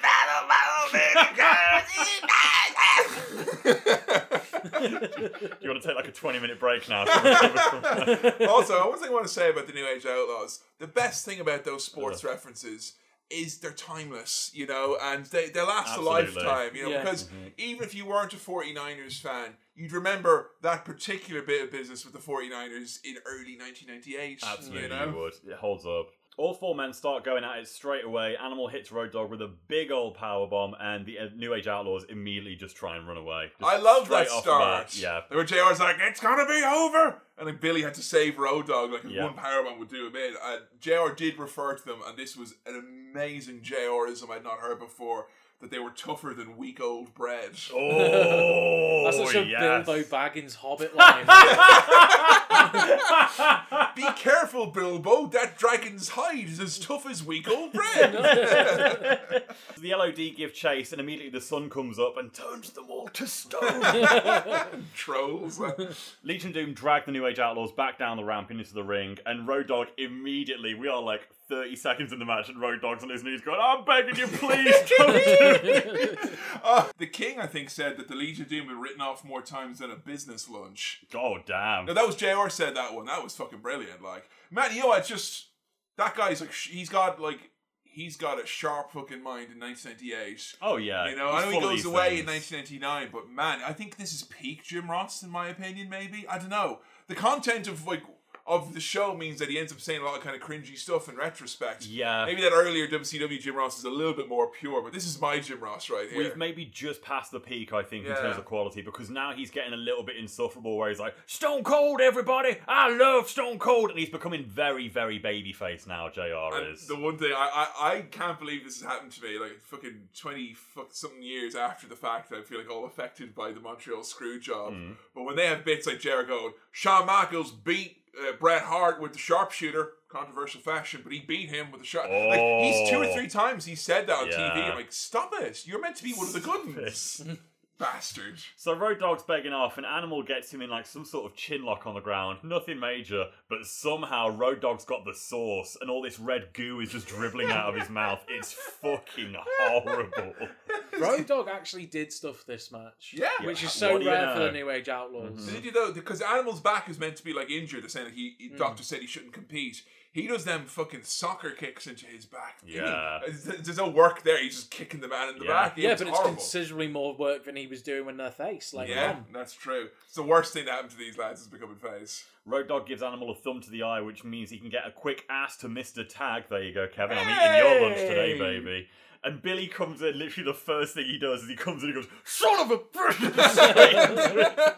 I love that. I That's absolutely, so great. You know, when I saw some live wrestling, when I first moved to Manchester, and the thing that struck me was like everyone who was in the ring in this small kind of, smaller setting, they were making noises like they go for a big swing, go, "Son of a," or like, "Get over here," or "I'll have one of these. Love that.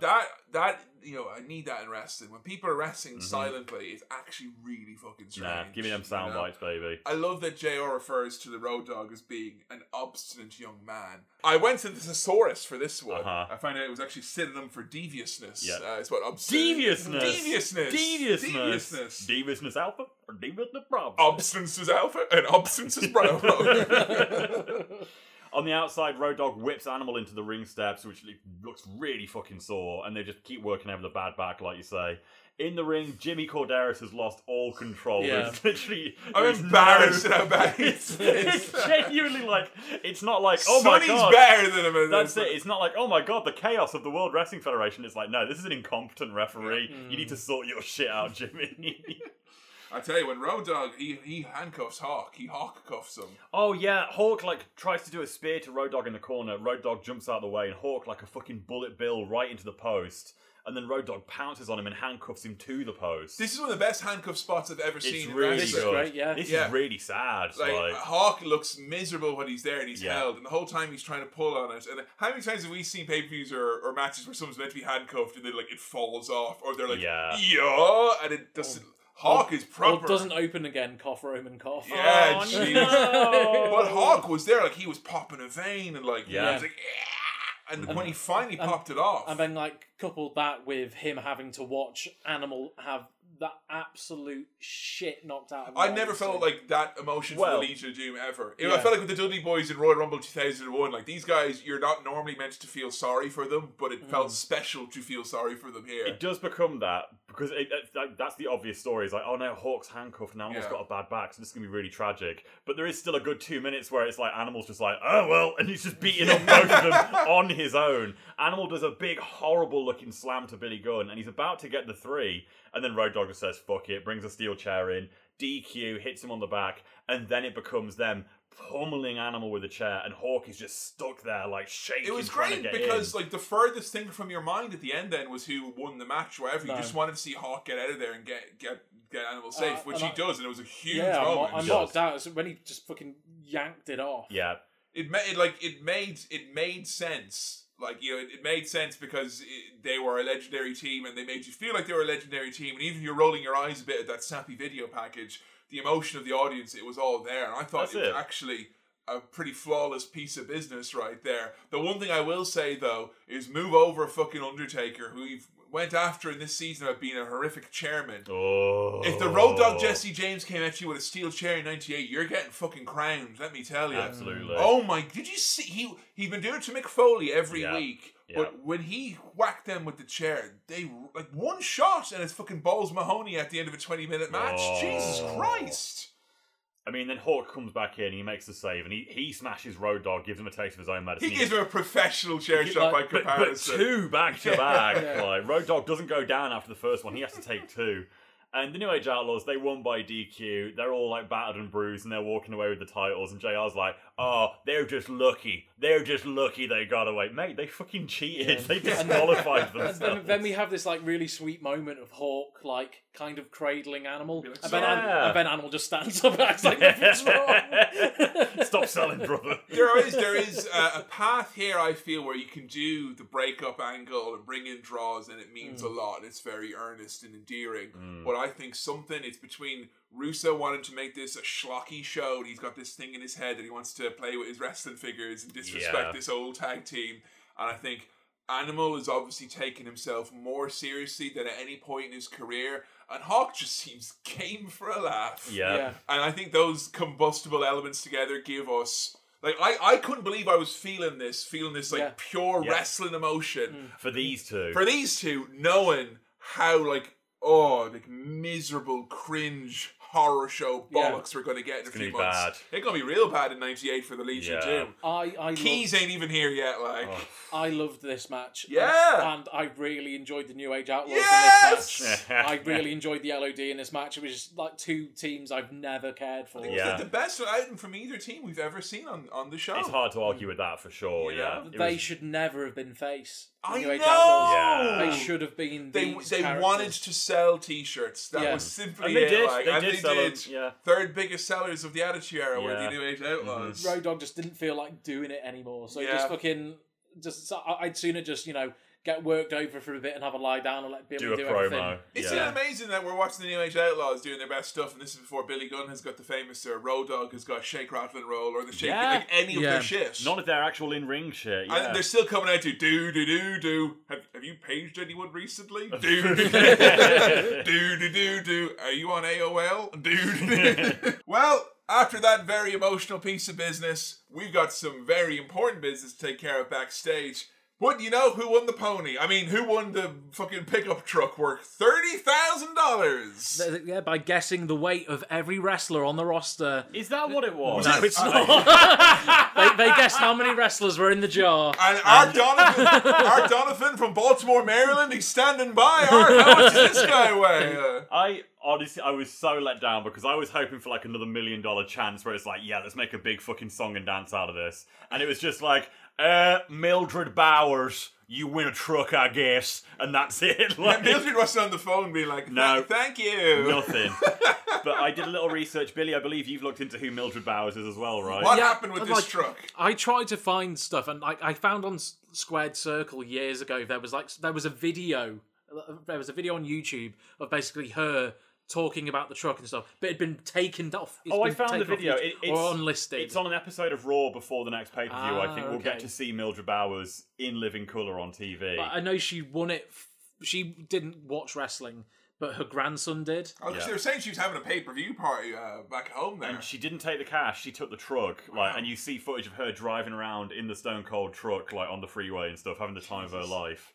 Did you find out anything else about Mildred? No, not a lot more. There is also, this is not verified, we don't know this is 100% her. Urban legends. But it seems likely, the dates line up, the locations line up, and it's also very in character for a lady with a Stone Cold 316 truck.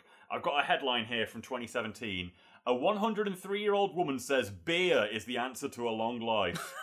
Mildred Bowers has a few... What? Mildred Bowers has a few secrets that she attributes with getting to such a ripe age, including her genes and a nice cold glass of beer. One every day, in fact. Bowers has a beer every afternoon at the assisted living facility where she lives. At 316. Bowers says she's in good health and has a good mind. So, if that's not the old lady that won the Austin truck, I don't know who it is. Like. Well, fuck me, that is incredible. I want that to be true. I don't care. It's gotta be, right? It's gotta be. That's amazing. Fucking hell. Who knew the fountain of youth was just a glass of beer and a big old truck? Coming up next, it is now time for the Royal Rumbus match, which means it's now time for much of me in each of these. Yay! So does that mean we're now going to get 30 poems in one? 30 poems, one anthology. And Adam, when it comes to much of me in each of these, it really is all about the numbers. So you got a few million people who died in World War II here. Jesus Christ! I asked fucking war poem. I asked Jo to pick one out that she thought might be appropriate for the Royal Rumble. So it threw the book here. The World War II was the greatest Royal Rumble. Yeah, I heard that over 700 big shows died in World War II. So this one is called Too Young. Oh, Jesus Christ! Look, no! I've already said it once. We got to keep the energy up, lads. All right? Please. He was too young to die. Stone Cold Steve Austin, that is. Yeah. No. Joe's got a post-it here says replace die with eliminated from the Royal Rumble. Okay.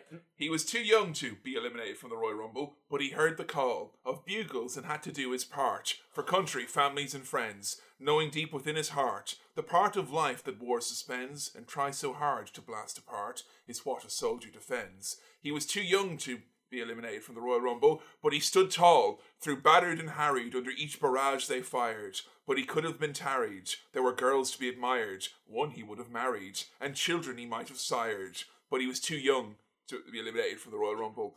Too young to fall, with both feet hitting the floor, with anger that would not cease. Yet he had dreams still unfurled, and but for fate's caprice. Ooh, a nice caprese salad though, right? You know. Who knows? He might have been given to the world the secret of everlasting peace. He was too young to be eliminated from the Royal Rumble, but aren't they all? So, 30 men, one ring. The winner goes to WrestleMania 14 in Boston. I legitimately, no joking, I had the final images of Blackadder Goes Forth playing in my head over that entire poem. We'd use fucking imagery like that to sell bread back in Ireland. Get over it.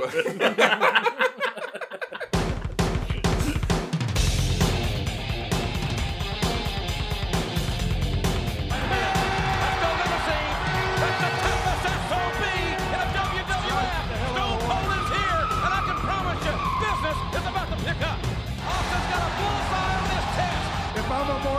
tell any one of the WWF superstars, whoever they are, in my book, it ain't nothing but trash. Wait! The rattlesnake strikes! All you got to do is bring your ass out here because Stone Cold his time has come. And it didn't take Austin long to begin where he left off last Monday. Certainly did not. The Godwins found themselves recipients of stunners. Steve Austin does what he wants when he wants. What's he doing?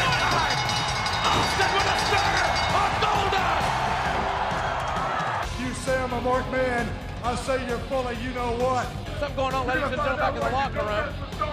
And that's the bottom line. Why? Because Stone Cold said so. What's he doing? Look out! Oh, hell yeah!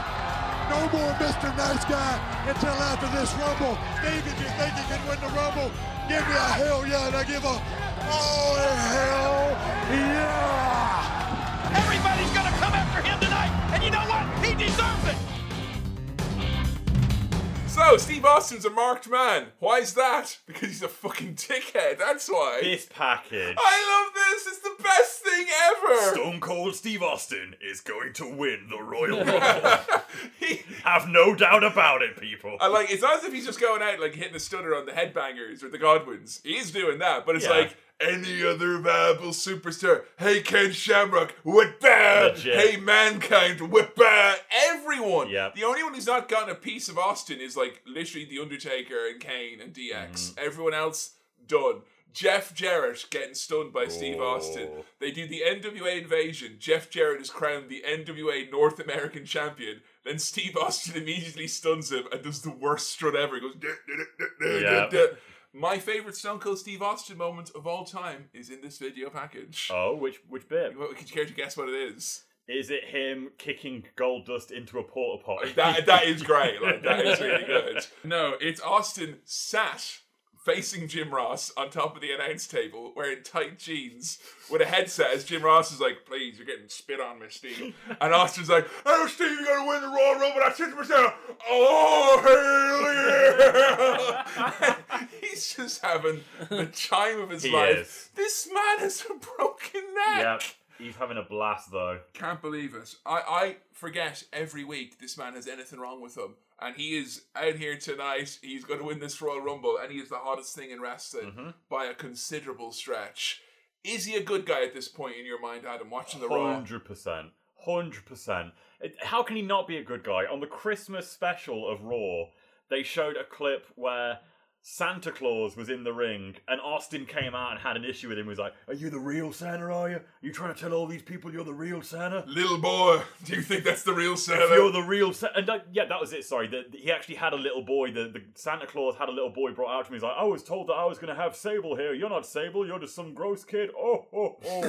And then Stone Cold came out to defend the honor of a child at Christmas. If that doesn't make you a babyface, I don't know what does. That's a top babyface right there. The gentleman who drew numbers 1 and 2, firstly making his debut on this season, it's Cactus Jack, Mr. Bang Bang, who is basically, Foley is cycling through all three. Like, which Mick Foley am I gonna get tonight? I don't know because he has 3 personas. But we had different one, and it's kind of depending on the mood of the situation. Honestly, every time Cactus Jack comes out, I get goosebumps. I think, honestly, upon reflection, Cactus Jack, particularly this era of Cactus Jack, is my favourite Mick Foley. Because it feels like he's proven himself to Vince and them. Yeah. I can do Mankind, I can be Dude Love, but look how good this always was. And it works. The crowd pop for Cactus Jack like nothing else. I don't know WCW fans in the audience or ECW fans, but Cactus Jack is way more over than it should be by rights. He definitely has that next level aura around Cactus Jack. But for me, when I think of like the real horrible Cactus Jack, I think of the ECW promos. And I'd say Mankind is more like that with the upsetting promos. Cactus Jack's scary and tough, but I still don't think he's upsetting in the way that Mankind is at this point. So, number 2, Chainsaw Charlie. Here we fucking go. Terry Funk. If it comes out of a box, it's over. Yes, but your one data point, Jim Cornette, is Terry Funk, which would have been over if it came out of literally anything. Particularly with a chainsaw and pantyhose on his head. Like, when Cactus Jack starts throwing chairs at the chainsaw and you see sparks coming off, I was like, are they actually, like... it can't have the actual chain on it. I know all about this now. I talked about this on the Terry Funk episode of How to Wrestling. I read his book and he went in depth on this. It's a real chainsaw. The chain is unattached, but the motor is still there. So it still goes... So it's still vibrating, still makes causing the the noise. sparks. It makes vibrations. They had an extra gimmick attached to it when he first debuted, which was a little sparker. So the idea was on the side of it, there was just a little thing that would spin around on a flint and would make these sparks. So when Terry Funk came out as Chainsaw Charlie, swinging around the first time, there were sparks going everywhere. And he said in his book, one time they made this mistake. But I was telling you, Adam, when I watched it on Raw, I'm convinced it's the debut.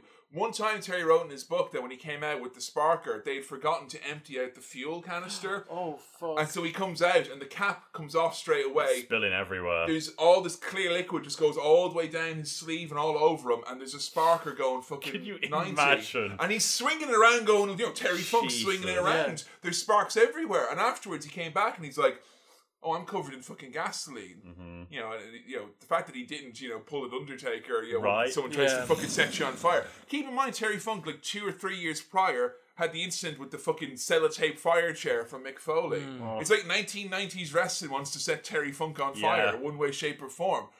And I was saying to you guys at the start, the show's a little bit janky still, it makes it lovable, but what is this mom and pop shop bollocks? You're a fucking big company, and you're not public, but you can get rid of the fucking fuel out of the sparking chainsaw, right? And in 6 months, they're going to be doing the Inferno match for the first time, where, as we learned from the Mayor Kane book review available on patreon.com/AE podcast, literally they just turned up on the day and it was like, right, Kane, we're going to set you on fire.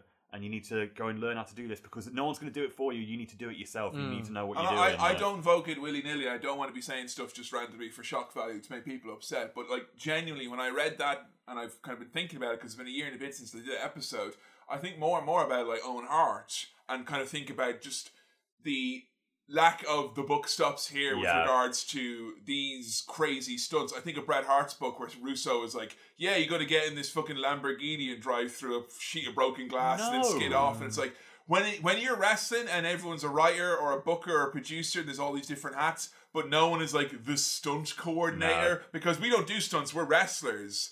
It's honestly wrestlers getting fucking put in real harm's way because no one wants to admit we're doing fucking stunts and Hollywood bullshit here. Let's actually act like it. We're at 2021. Even Hollywood gets that fucking shamefully wrong as well. Still, it seems like it's just I can't believe Terry Funk nearly was set on fire on his debut. Yeah, and you think, him coming out of he's got pantyhose. He go up in a ball of flame in a second. Honestly, well, wouldn't that have been a WWE OMG moment? Oh man!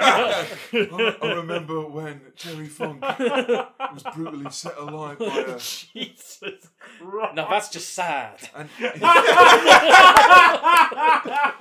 because Terry, of course, he was covered in baby powder as well, which is actually an explosive if it's used as well. Oh my god! Those are the three most explosive: gasoline, pantyhose, and baby powder. Yeah. He's making the IRA doing your fucking. Lads in the back. Yeah, we got a great gimmick for you here, lads. Jesus Christ. I'll tell you, these two, the best of friends with the worst of intentions. Yes. I know lots and lots about concussions nowadays. I didn't back then, but my God. Fucking hell. Lizard Brain Kevin still got a kick out of this. Yeah. Smashing each other. It's Terry smiling going, do it. And what if characters hits me with this chair, am I going to be able to get around? Comfortably. You need a new head. He fucking waffles up. It's so horrible. Also, the Chainsaw Charlie ring attire, which I think may have been put up on the notice board, looks great. Will he be able to wrestle? He's in this Rumble for nearly half an hour. Yeah, for a good while. Those are not 30-minute britches. No. Those are not Iron Man pants. So this honestly is self-indulgent for these two, but I always think a Rumble, particularly these old-timey Rumbles where you come out and you go in for a grapple, you don't come out and hit your shit and then do a cool high spot. Now a Rumble is you come out, the music, the pose, the finisher, you get eliminated or you go and you do some stuff Stand in a corner. Yeah. Whereas this is you come out and you do some work. Yes. Yes, at the start, self-indulgent as it was, actually probably elevated this Rumble into being not just your typical outing, I think. It gave it some more. Number 3 It's Tom Brady who comes out to the biggest booze I've... Well, okay, so I know that he was Salvatore Sincere. He's just Tom Brady. He's some jobber. Why? I also know he still wrestles on the Independents. Okay. And does signings as Salvatore Sincere. He's not on that copyrights. But he'll also wear a mask and do it as the Patriot. Although without the permission of Del Wilkes. So he goes and does signings Del Wilkes as the isn't Patriot. cold in the ground, Billy. He pretends the Patriot isn't even cold in the ground. He pretends to be the Patriot and gets close to signings. God.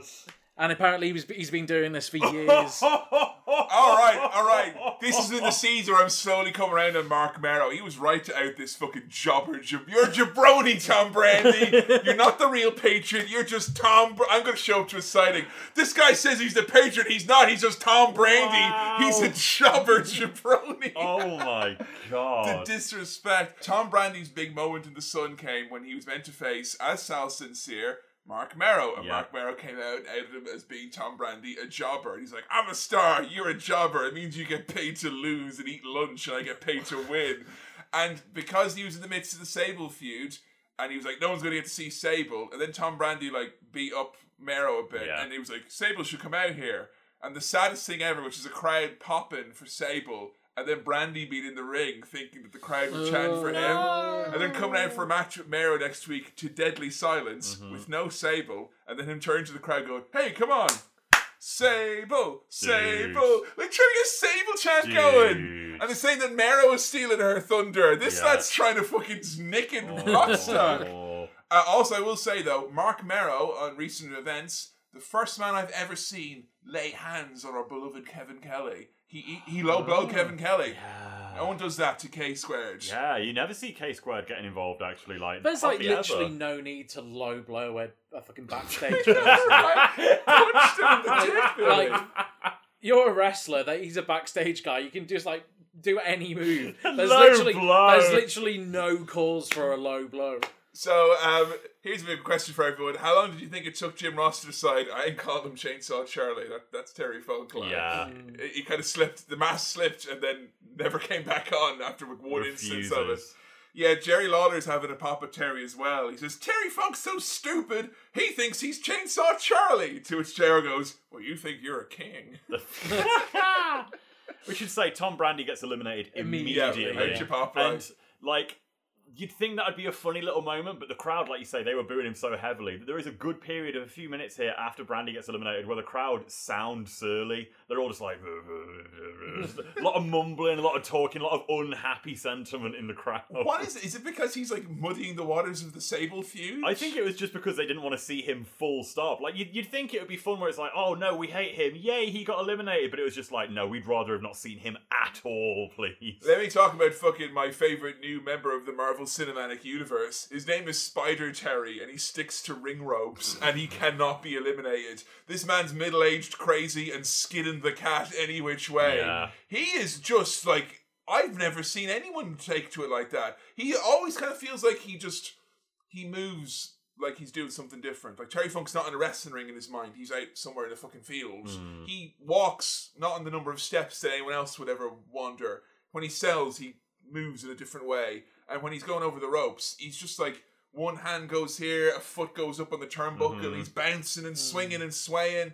I generally thought he was meant to go out way earlier than he ended up getting out. Number 4, the People's Champ, The Rock. And this is a really great rumble. You can see the likes of The Rock hook it up with Terry Funk. Right. Yeah. That's weird, man. The Rock is all smiles. He just can't stop smiling. Yeah. Smiling, punching Terry Funk. Take a drink, by the way, every time a new person enters this rumble and immediately goes for Funk. Yeah. It's literally every single person, the first person they go for is Terry. Do you reckon someone backstage said, you get that old bastard? Or is everyone just such a fan they want to have a little bit of work with him? It's respect, they want to do a little bit of work. Right. Everyone wants to go in and get... absolutely. You see it now in AEW with the veterans there. Everyone wants to... They're lining up. Headbanger Mosh gets to hook it up with fucking...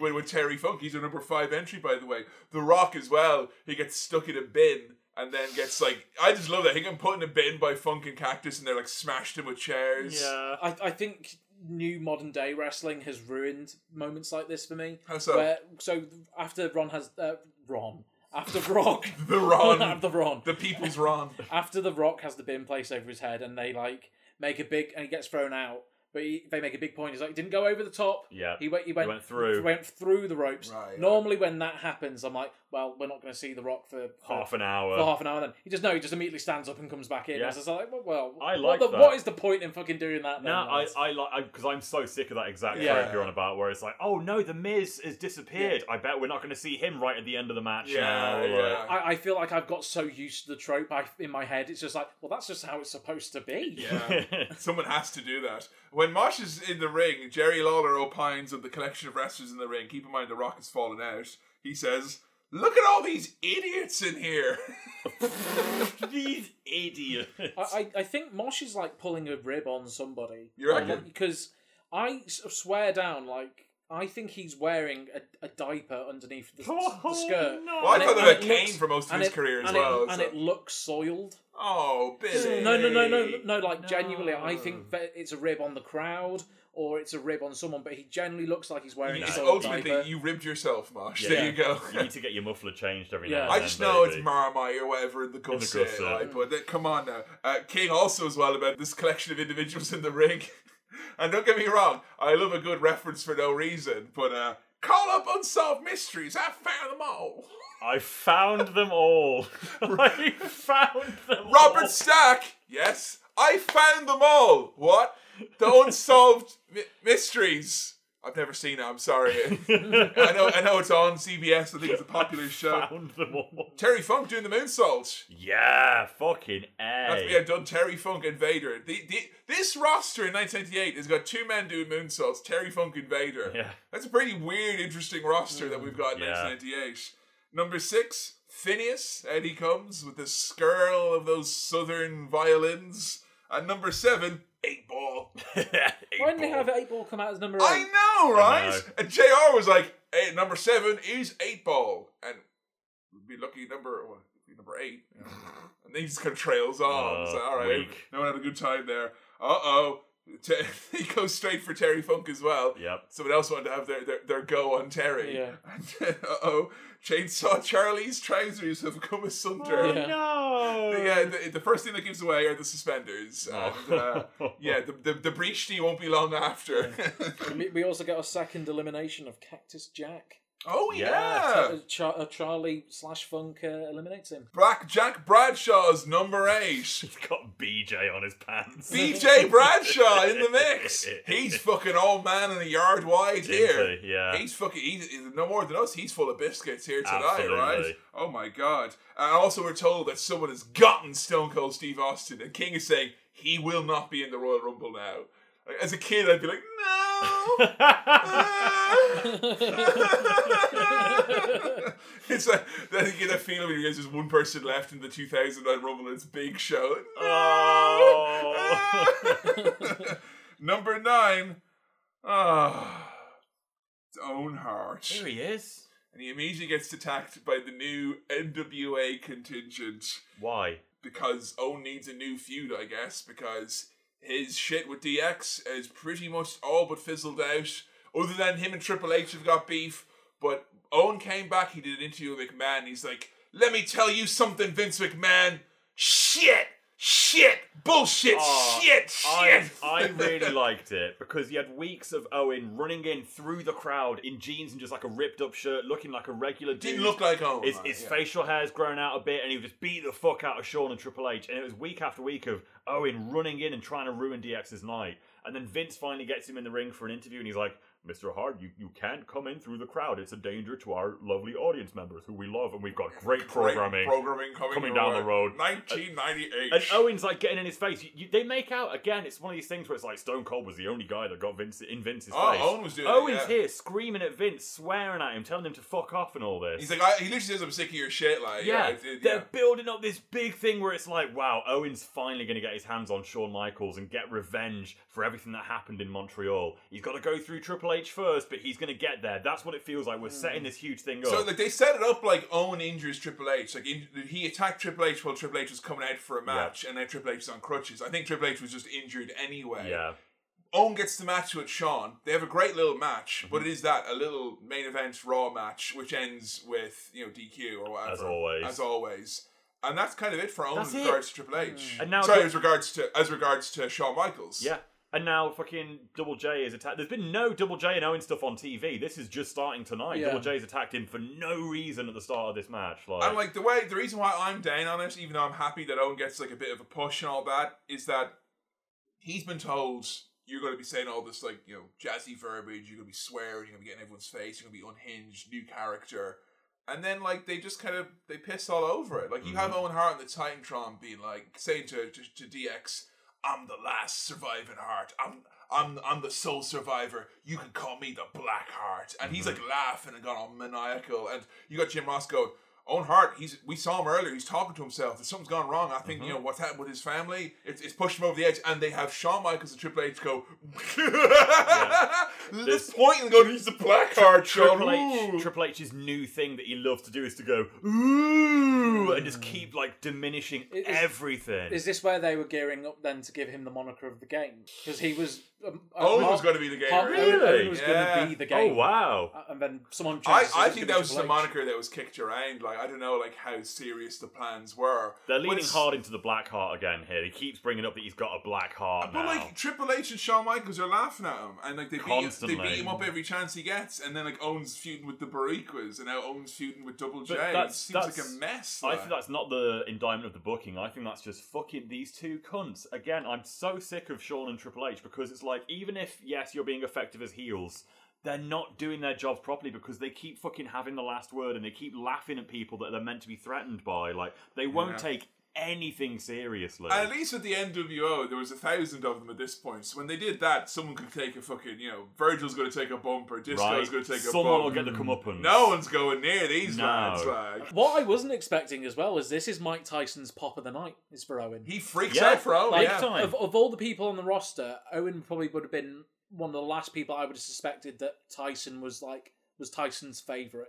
Genuinely, they've done a great job. Maybe he wasn't saying Cold Stone. Maybe he was saying Cold Owen because he's so cold-hearted now. I think it's because these weeks on Raw we've had Owen being such a badass and so unhinged and looking for revenge. It's been genuinely brilliant. It's just the only people that won't take it seriously are Shawn and Hunter. But him being immediately jumped and it's here comes Owen. Nope. Nah. I felt bad again for him. Because as soon as his music plays...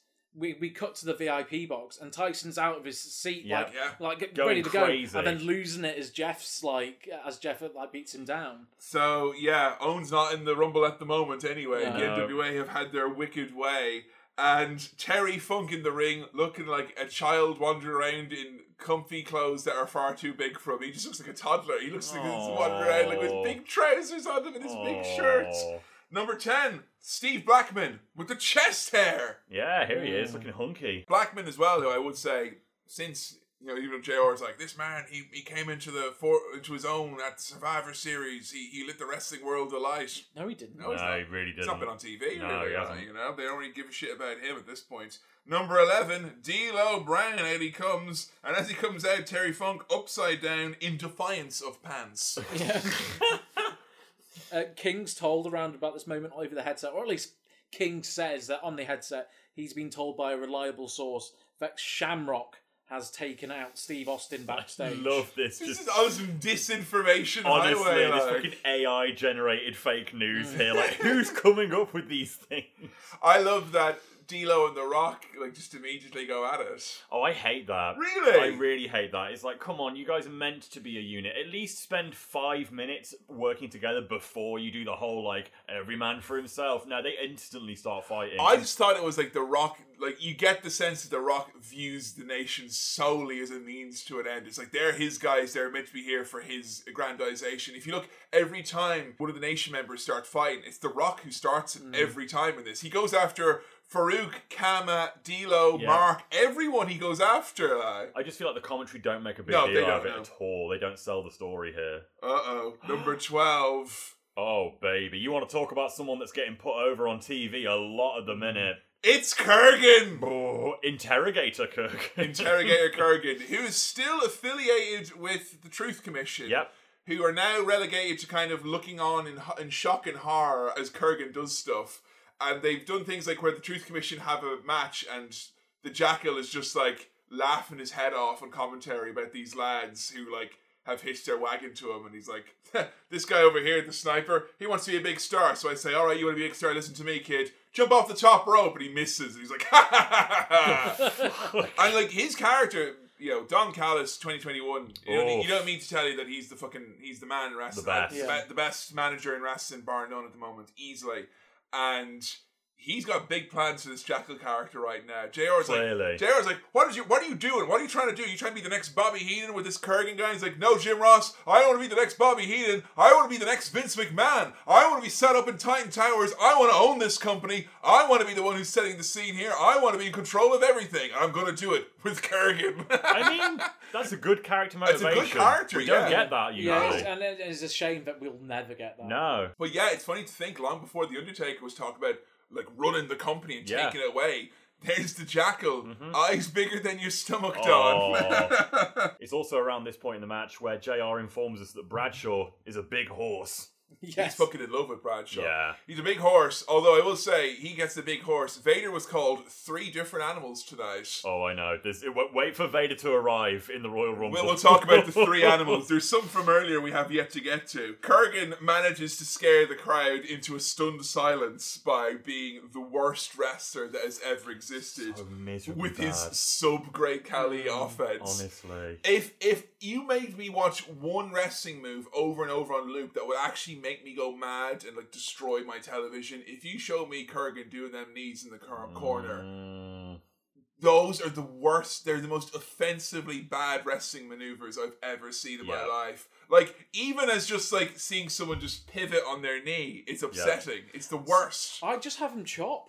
Yeah, I would just have him do chest chops because, like, are they scared his hands are too big? Like, that's all. Like, if he can't work, just have him do that because anyone can fucking do that. Genuinely, it's made me realise that actually now in 2021, I've been really fucking hard on Omos in the main roster. Baby, he's doing a spin kick. I know, he can at least move a little bit compared to Kurgan here. Fucking hell, yeah.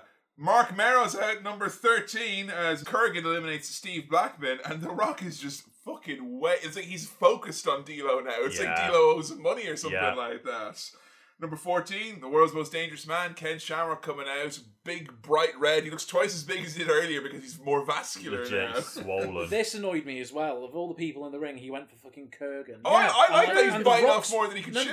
But the Rock, right you're there. right. The Rock and he runs past the Rock to go for fucking Kurgan. You know what? It's so funny because I completely missed that because Ken did a spin kick and I was like, he goes for Kurgan, then he goes to Phineas. Yeah. That son of a bitch, Phineas. Like, the Rock's right there. You know what it is, mate? He's scared of The Rock. He's scared of The Rock. I will say, all respect to Ken, he is not the brightest. That's true. He hasn't got the instincts for storytelling like that. No, he doesn't, and I don't think as well he'd be the type of person where someone would say, "Oh, you should go for Kurgan." Yeah, and you know as well as I do that there's probably people backstage, bookers and writers and management who probably tell someone one thing because they don't really want them to be the top person. Yeah, and I think this is a thing here which Ken thinks in his mind gets him over big, but it makes him look like a big Aegis. Yeah, Kurgan gets eliminated by all of his peers. But move over, this Rumble's about to get into high gear because Headbanger Thrasher is coming out next. What's with that pop? What the fuck?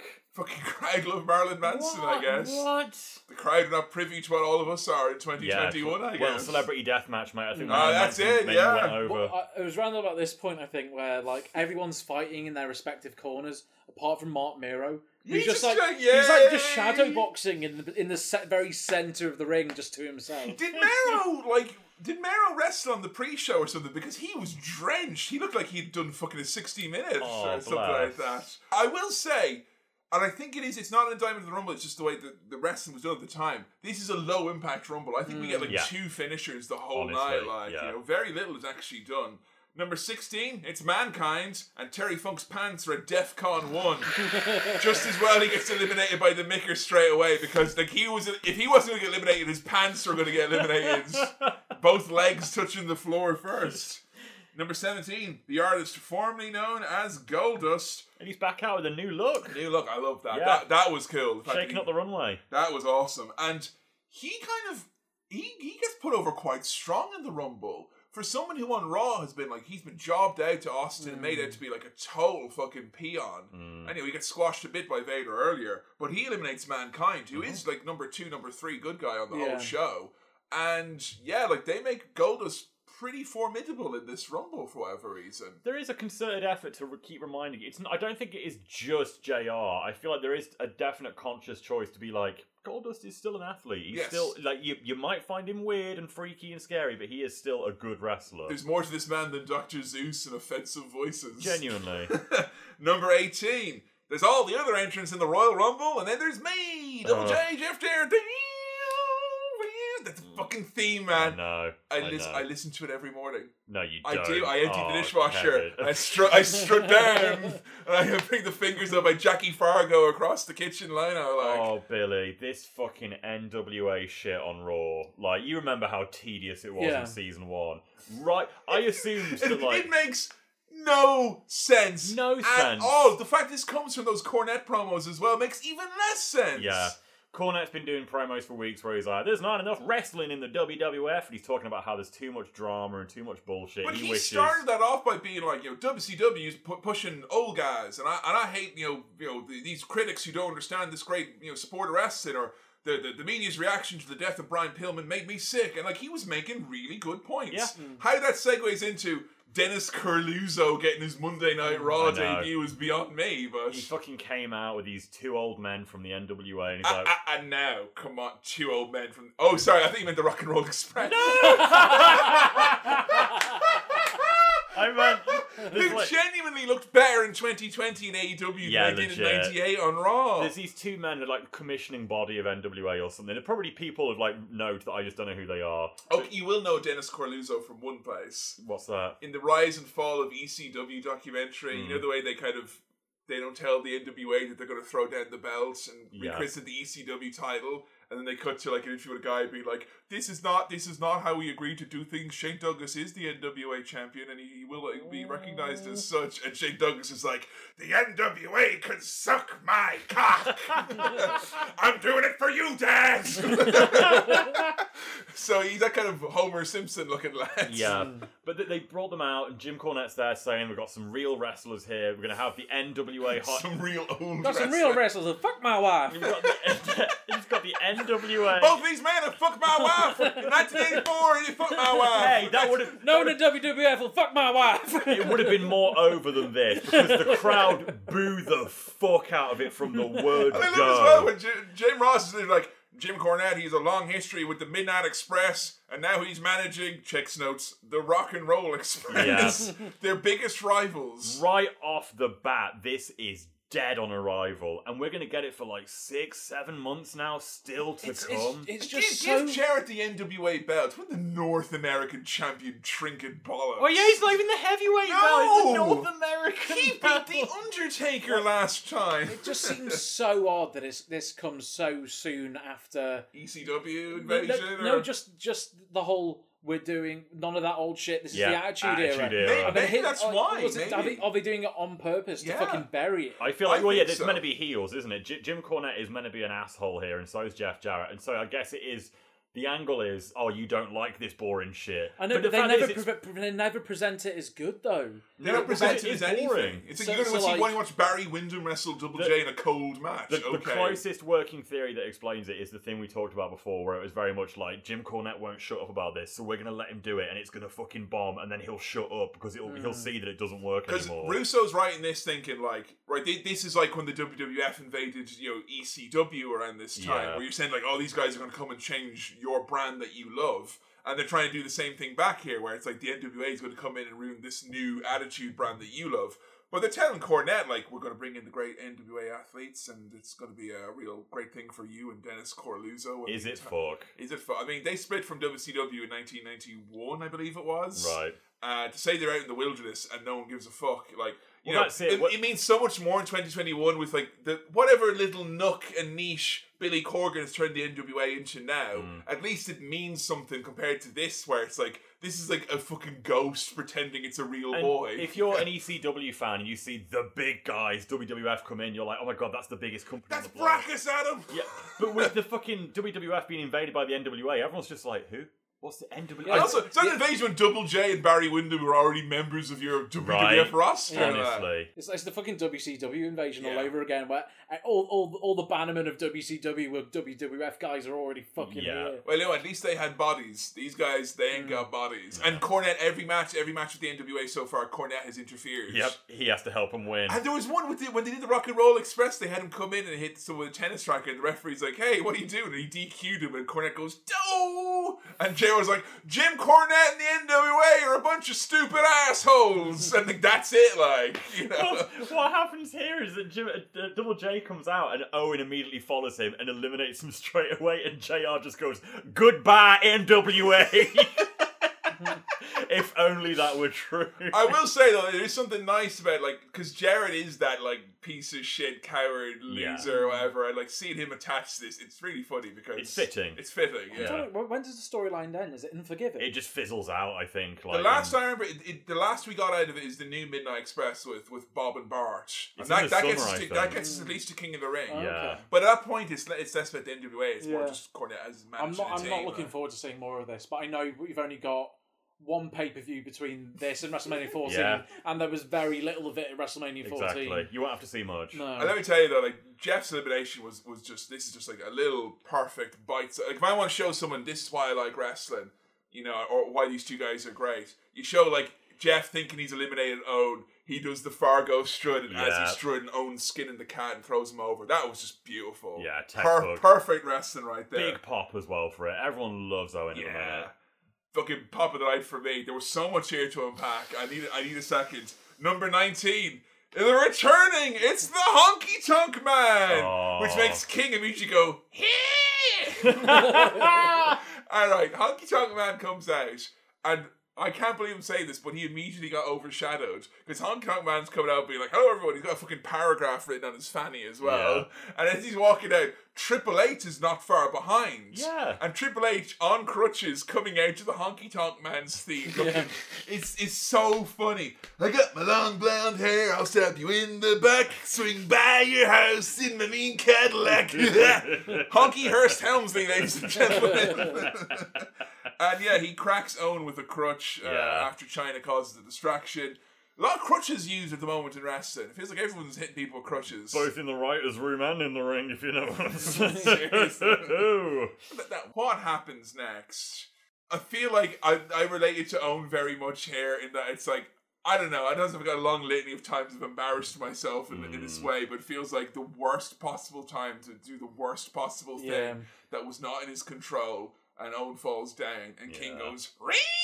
Owen fell down!" No! And it's just before the curtain closes as well. If it happened half a second later. And he probably really hurt himself as well. I know. Oh, Jesus. Don't point it out, King. We're gonna. Speaking of not pointing things out, JR's got no problems pointing out.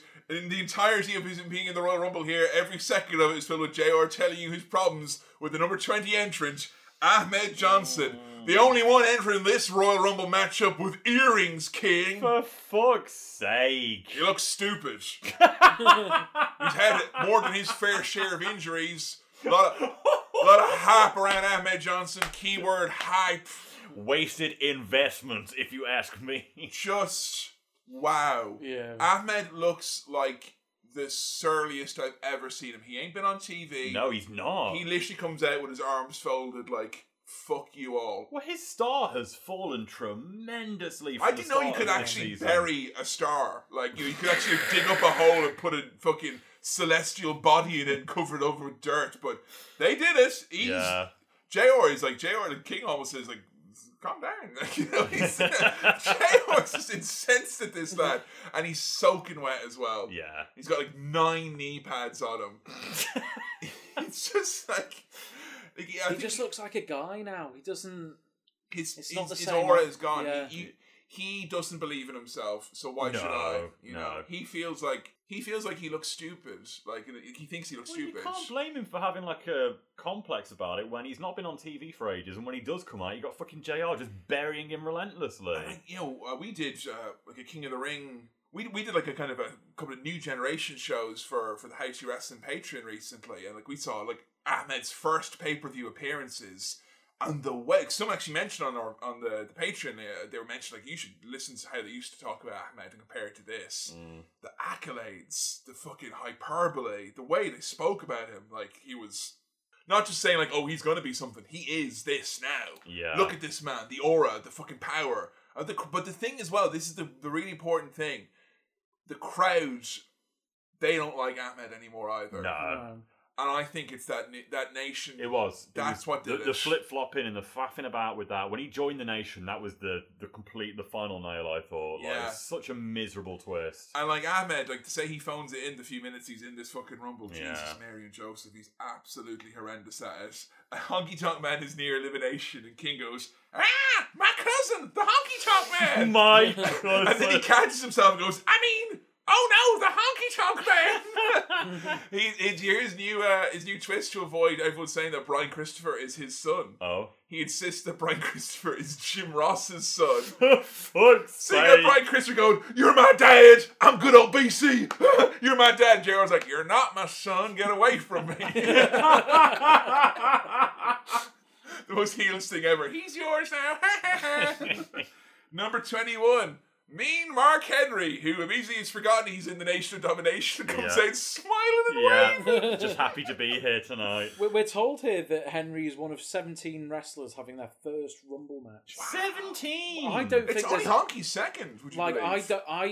I don't think there's ever been that many people having their debut at once. Maybe the greatest I was Royal going to Rumble. say greatest Royal Rumble where they brought out every fucking Yeah. developmental star they could. The stars that resemble the stars of yesteryear. I'd be interested to find out if that record has been broken. Yeah, get in touch, let us know. That's really cool. I mean, that's a company on the up. Yeah, Exactly, that 100%. That's what I was thinking as soon as you is. said it. Absolutely. And that's like kind of something that I think all the companies struggle with a bit at the moment, is that I feel that the youth is, it's in some companies more than others, but I would say the average age of a wrestler, stars or otherwise in companies, is a lot higher now than it was back then, And a lot of that has got to do with the, wrestlers wrestling longer, the schedule being better and all that as well. But, it says a lot here that they don't just have youngsters that are like the next top guy. They have youngsters that are like the next Carpenter, Yes. Next guy who's going to be able to get a match out of the next top guy. And you need those people in there. And I must admit, there's a lot of Rumbles where they would go, do you really want to bring in several members of the DOA and several members of the Nation?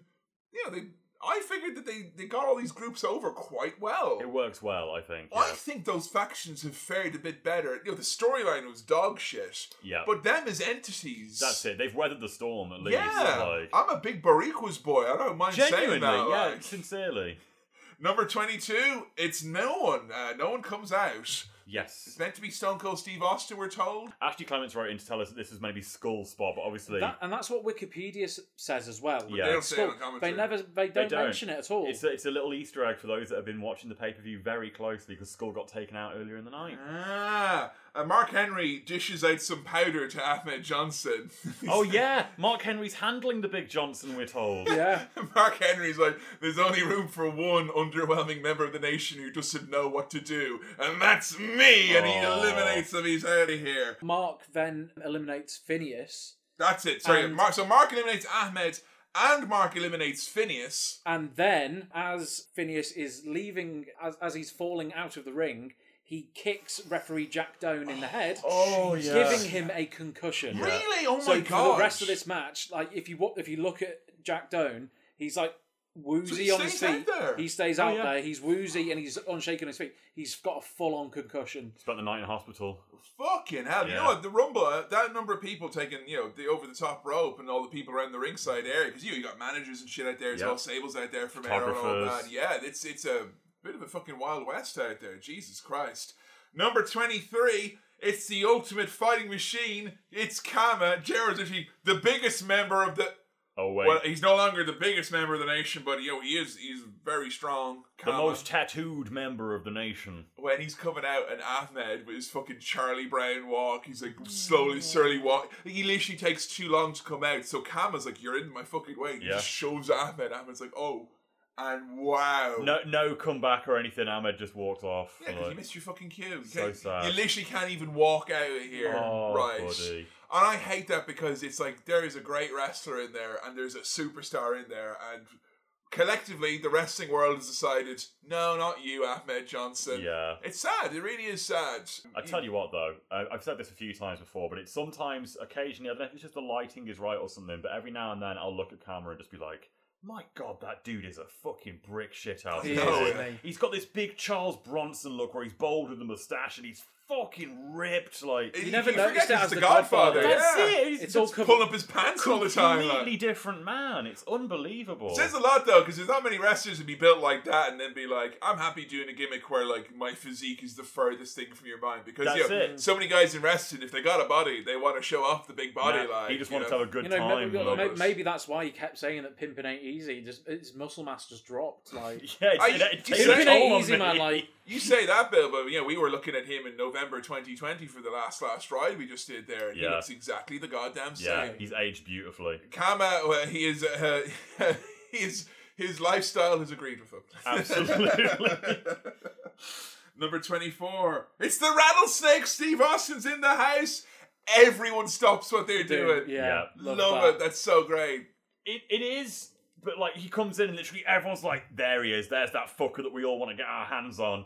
And he hits someone and then he pairs up with one person and everyone's like, all right, we'll leave you to it. He eliminates 2 people at the strike. Yeah, he eliminates Miro and 8-Ball. Yeah. And then everyone's just like... They're all looking at the ramp and he comes up through the crowd behind them. Yes. So he manages to take Miro out without anyone noticing. But it's that moment where it's like, oh shit, they're all going to gang up on Austin, and then everyone's just like, anyway, let's go back to our pairs. Yeah, we got a nice kind of flurry from it, but like Austin's had like the 02 Rumble, Austin has a much better like kind of appearance and flurry. The 2001 Rumble, a much better appearance and flurry. Even get 99, this is like, it's less than, but I guess at the time it's kind of, you haven't seen anything like this, so for 98 it's amazing, I guess. And JR is straight away talking about the similarities between Mike Tyson and Stone Cold Steve Austin. I guess Mike Tyson identifies with Steve Austin, King.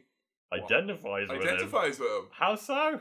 Oh, they both choked D'Lo Brown with a vest. I don't know, it's fucking...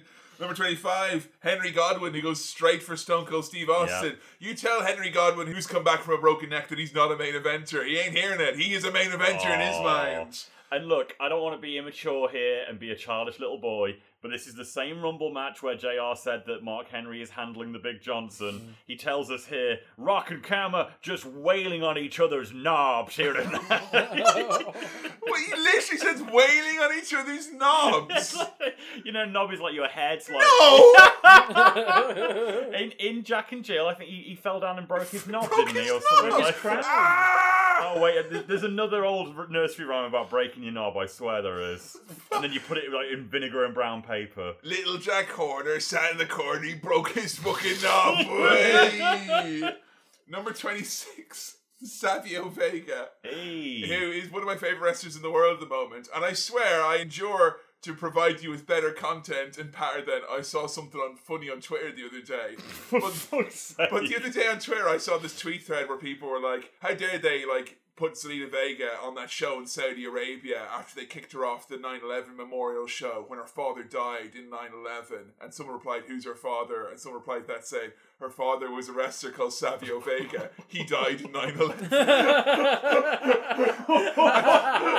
And every now and then I just get this flash of his name was Savio Vega and he died in 9/11.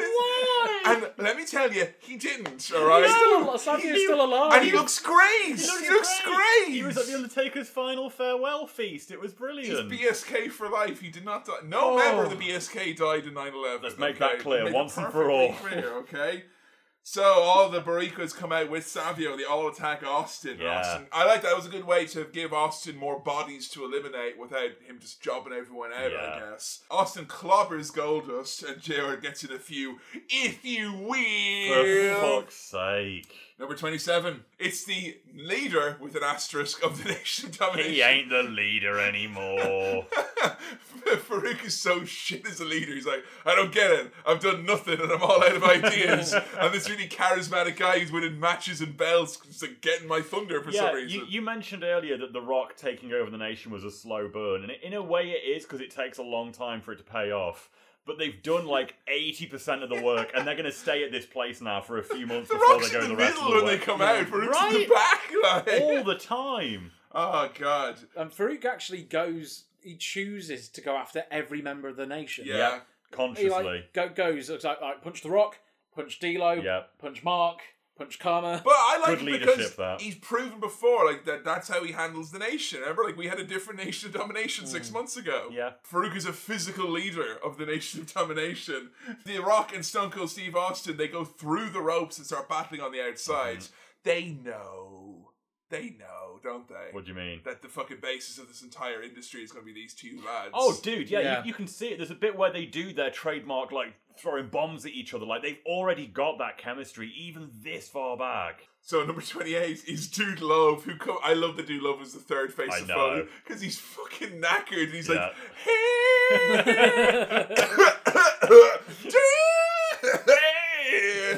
yeah, I love that they chose to end it with Dude, not with Mankind or with He just Cactus. come out and do this little dance, like, he doesn't last very long. He does eliminate Bradshaw.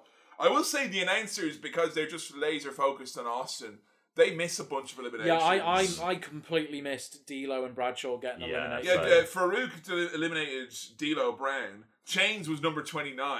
It's like, who are you kidding, mate? Come on. Yeah, that's Crush's spot. What are you doing entering the Rumble in the first place, mate? Get out of here. Come out on a bike. And number 30, that big old stinky grizzly bear. Stinky. It's Big Van Vader, who earlier in the night was called a big dirty Kodiak bear.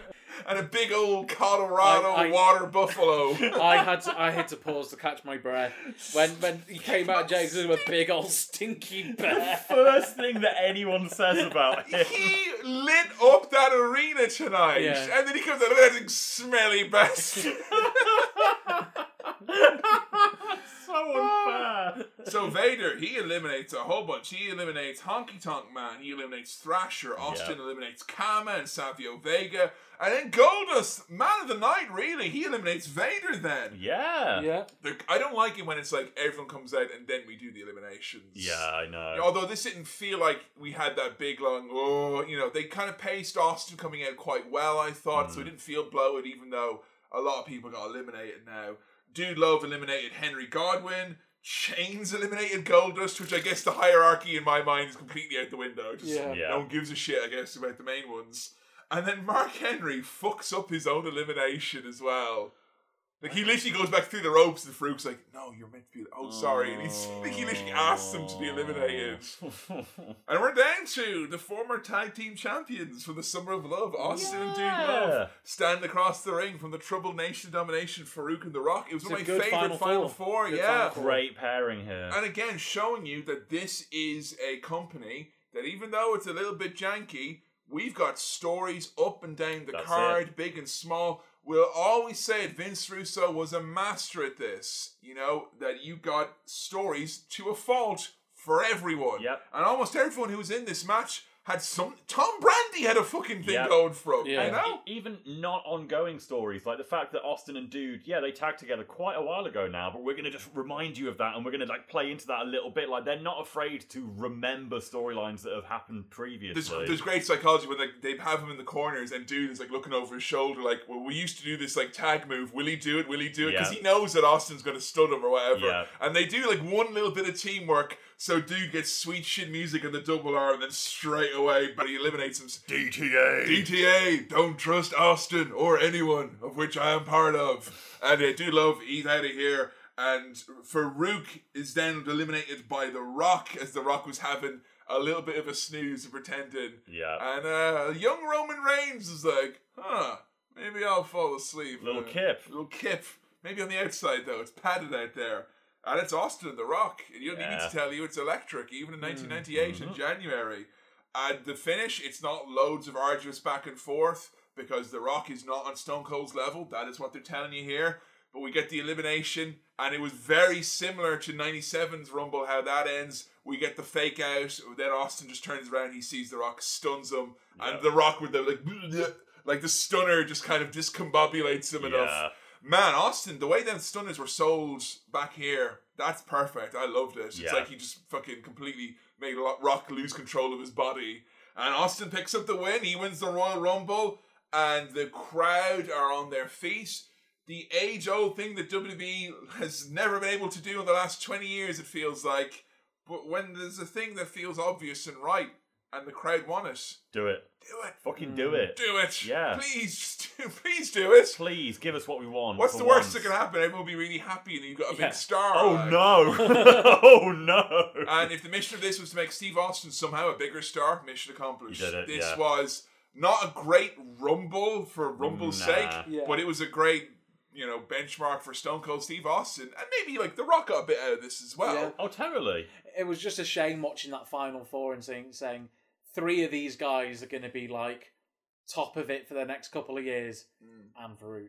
Yeah. And because Farouk's good enough to be. No one wants to push that lad. I right? hate it. I really hate it. He proved it at the King of the Ring match. He's proved three it all months ago. of the season. He's 3 or proved 4 it. months ago, he should have had at least 1 month with the belt. At least just a little run with the title. You know what it was? They saw the fucking tapes from the Warzone game that came out around this time. Oh. They're like, you want to fucking main event this lad? Fucking looking at his shoes, looking like William Shatner after coming off of spacecraft.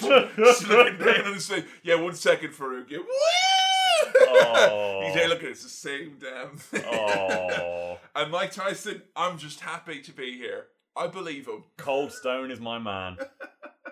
Where does it rank up with all the Royal Rumbles for you? Is it an all-time classic for you or not? I feel it has all-time classic moments, but as a full Rumble, I don't know if I'd want to watch it entirely over again. No, I don't think I would. It's one of the weaker Rumbles we've done on the podcast. I feel like It's got a lot of newsworthy moments, like, It absolutely Cactus does. and It Dude. There's a has hell of and a lot that. of Rumbles that we've not covered that are that's considerably it. worse. I feel like we've been very fortunate in that pretty much every Royal Rumble we've done for the podcast, for the Attitude Era, especially 99 and 2000 and 2001, were all great Rumbles. Like, I know 99 a lot of people aren't keen on, but we all thought it was pretty fun. Yeah. It was better. It was better than the season 2 ones. Yeah. Absolutely. I feel like in terms of Royal Rumbles as a whole, like all 30 odd of them, this is probably higher up, somewhere near the top. Yeah.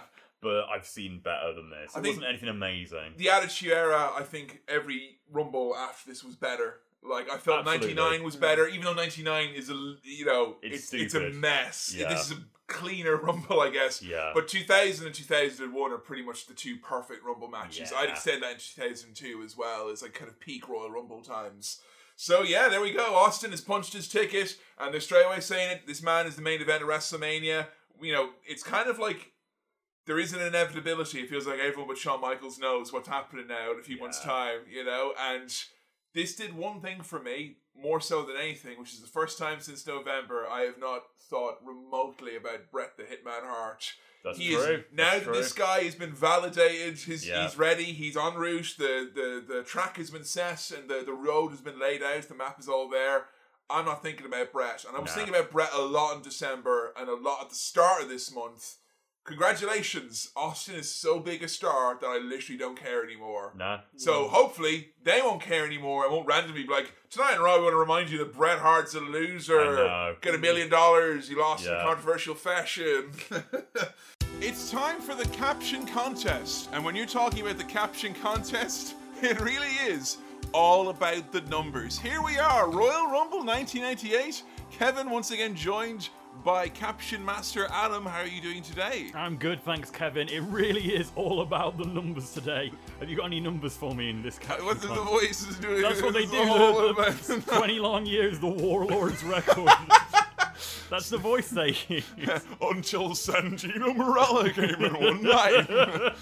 Who could forget? And who could forget the action of Royal Rumble 1998? We've got a fabulous caption to get sunk into here very, very shortly. Several hundred of you have come in with captions. Thanks very much for that. There's the numbers. That's over 20 big shows. like. Exactly. How many cereal bowls do these lifeguards need?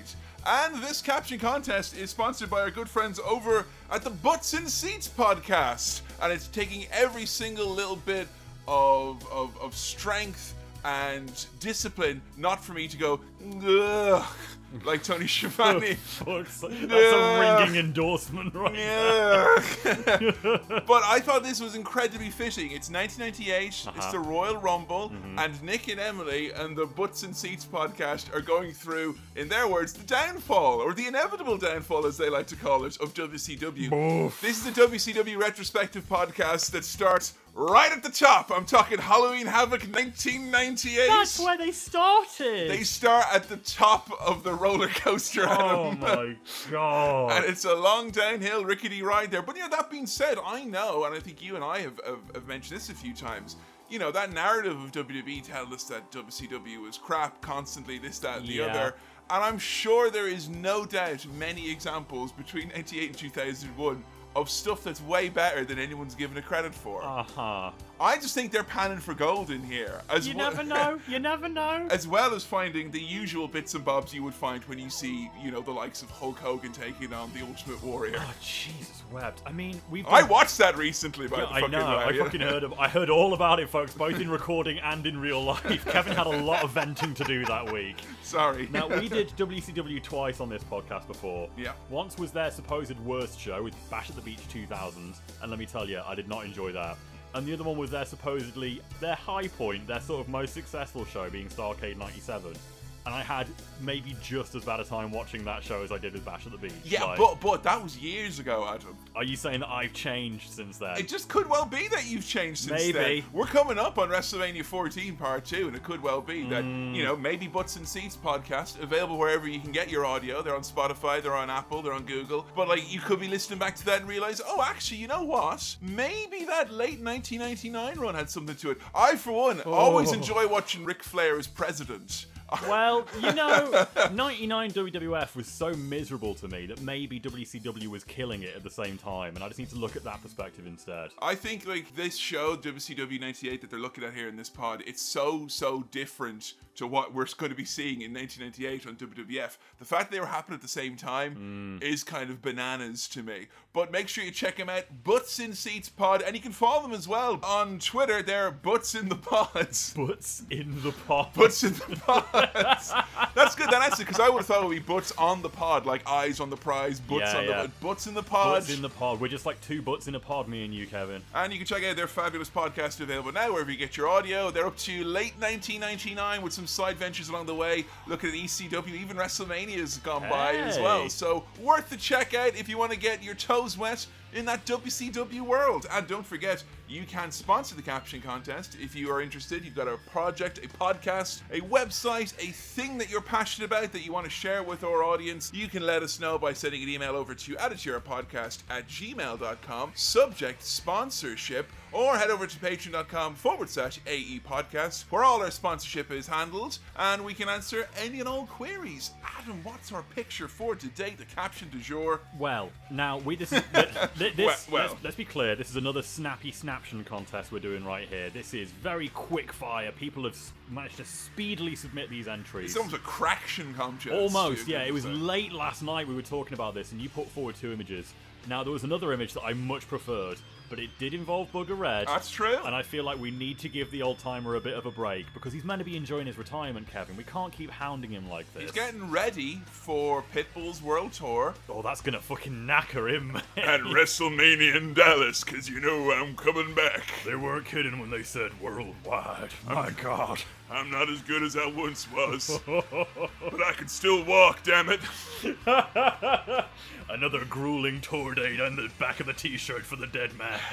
I'm not as good as I once was, but you can't stop me from wrestling. It's not even a Booker Red caption contest. You can't physically stop me, can you? This is why we can't do any more Undertaker in the caption contest. Not allowed. Instead, it's Cactus Jack and it's Chainsaw Charlie, yes, Terry please. Funk. They are in the ring, and they are both double-teaming The Rock, who has got a big old silver bin over his head. So basically what you have here is a man in his early 20s being attacked by a man in his early 30s and a man in his early 50s.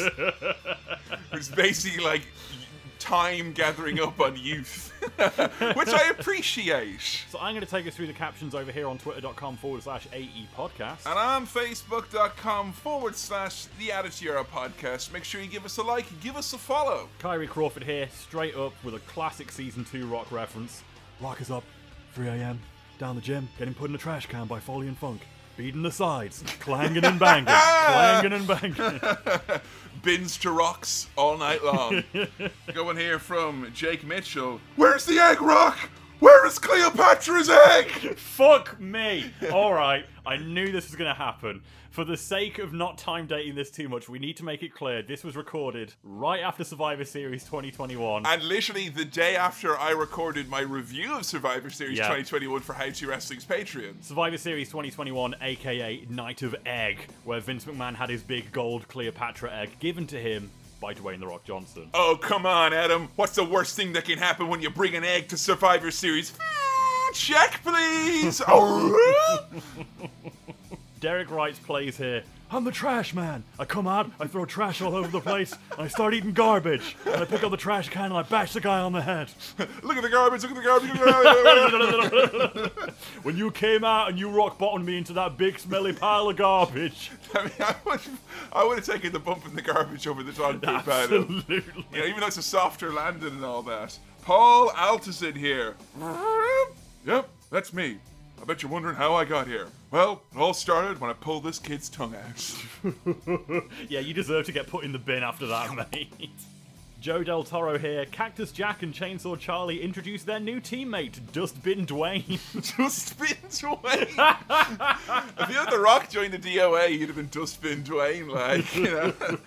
Tony Sergbine here. Sometimes The Rock is the one caught between a hard place. There you go. Way. Fucking deep. I love it. Makes you think. Now, we don't normally double dip like this, but this one is especially good. Kyrie Crawford back with another one here. These 2K glitches are getting worse. Mick's punching himself in the head, Rock's model is fused with a bin, and Terry's textures haven't even popped in yet. Michael McDonald. This Sunday, Madison Square Garden, Mick Foley, Terry Funk versus the UK wrestling scene. Allegedly. Wrestling referees are wizards here. Metallica in the recording studio making Saint Anger. Lars, you know that new drum sound you're looking for? Well, listen to this. I like that a lot. Jake Kearns, POV, mom and her new boyfriend throwing out your pet rock. I'm her new boyfriend, and I don't want any rocks in this house. Dia Volta here. Find me a big piece of paper, Terry. Mick, I'm telling you for the last time, he's not a damn spider. Although Dwayne the Spider Johnson, that would fucking work. Baby. Man, yeah. Simon James. I'm going to write a best-selling book. Oh, yeah? I'm going to be the highest-paid actor of all time. Yeah, well, I'm going to be on an episode of Quantum Leap. Oh. And I think it's going to be great, guys. You know. Hey, you know what? He was fight coordinator for Rocky V. Was he really? Listen to our How To episode about Terry Funk, the original Mr. Hollywood fucking Terry Funk. That's the one where Rocky goes through like a bed made out of light fluorescent tubes, isn't it? And the ring fucking explodes at the end of the match. Yeah, it's Rocky in FMW is what happens. Oh, Liam here with a very timely one. Who won't send a promo or drop a quick elbow? Who won't show up for the Survivor Series show? The Garbage Rock! Oh, the Garbage Rock won't. I don't know why we're getting this. Is like just on everyone's mind, but Daniel Walker, The Rock, cosplaying as Survivor Series 2021. If ever a podcast has artificially extended the thoughts and feelings about a show. We were meant to have forgotten about this show by now. That's the point of Survivor Series, is to forget it. You told me this would dissolve upon contact with Monday morning, goddammit. It's because they made all this fanfare about it being 25 years of The Rock. The Rock who didn't have the time to send a quick cameo tonight. Pistachio Pete here. And you may find yourself in a wrestling ring. And you may find yourself with a garbage can over your head. And you may find yourself in between Cactus Jack and Chainsaw Charlie. And you may ask yourself, well, how did I get here? I was going to say, my God, where is that tongue? And the days go by. Michael Scally here. For the last time, Terry, Dwayne's go in the recycling bin. Adam Carter. Kevin and Adam finally fight back after Billy secures another boys pick. I know the idea of a boys pick being like just a bin with a wrestler's legs. That's the visual I can get behind. Us throwing Billy in the bin because we're so No, upset. this is the boys pick is what it This is. is the boys The pick. bin with legs. It's some trash that we have to get our hands on. Double Cross King, when you throw out the last piece of pie before asking The Rock if he wants some. I've never jumped in the bin for anything, but maybe a nice slice of pie. Maybe a Yorkshire pudding. Maybe I'd go bin diving for that. Jordan has a great one here. It's amazing how different the Jawas stealing R2-D2 scene from Star Wars looks before all those special effects. Oh my god. Chris Trigg, Lynn, I've pierced me head on a bin. Good God. Last one I've got here. Cheyenne Rosnowski. Cactus Jack, seeing a future that mankind could not, goes for a preemptive strike on The Rock. 1998, colorized. The receipt's going to be something else, man, let me tell you. It's going to make you, when you buy a couch, you get a receipt in a big binder. That's what that is. I actually do have another one. Go on, let's hear it. Jeff Maxfield here, a longtime fan. Foley and Funk desperately attempt to appease both Adam and Billy by working a match that will earn them both the grunt of the night and the soft moan of the night. Kevin and the Ranch wait in the wing, arms crossed. For Crumb Crisp, Kevin Kelly is nowhere to be seen.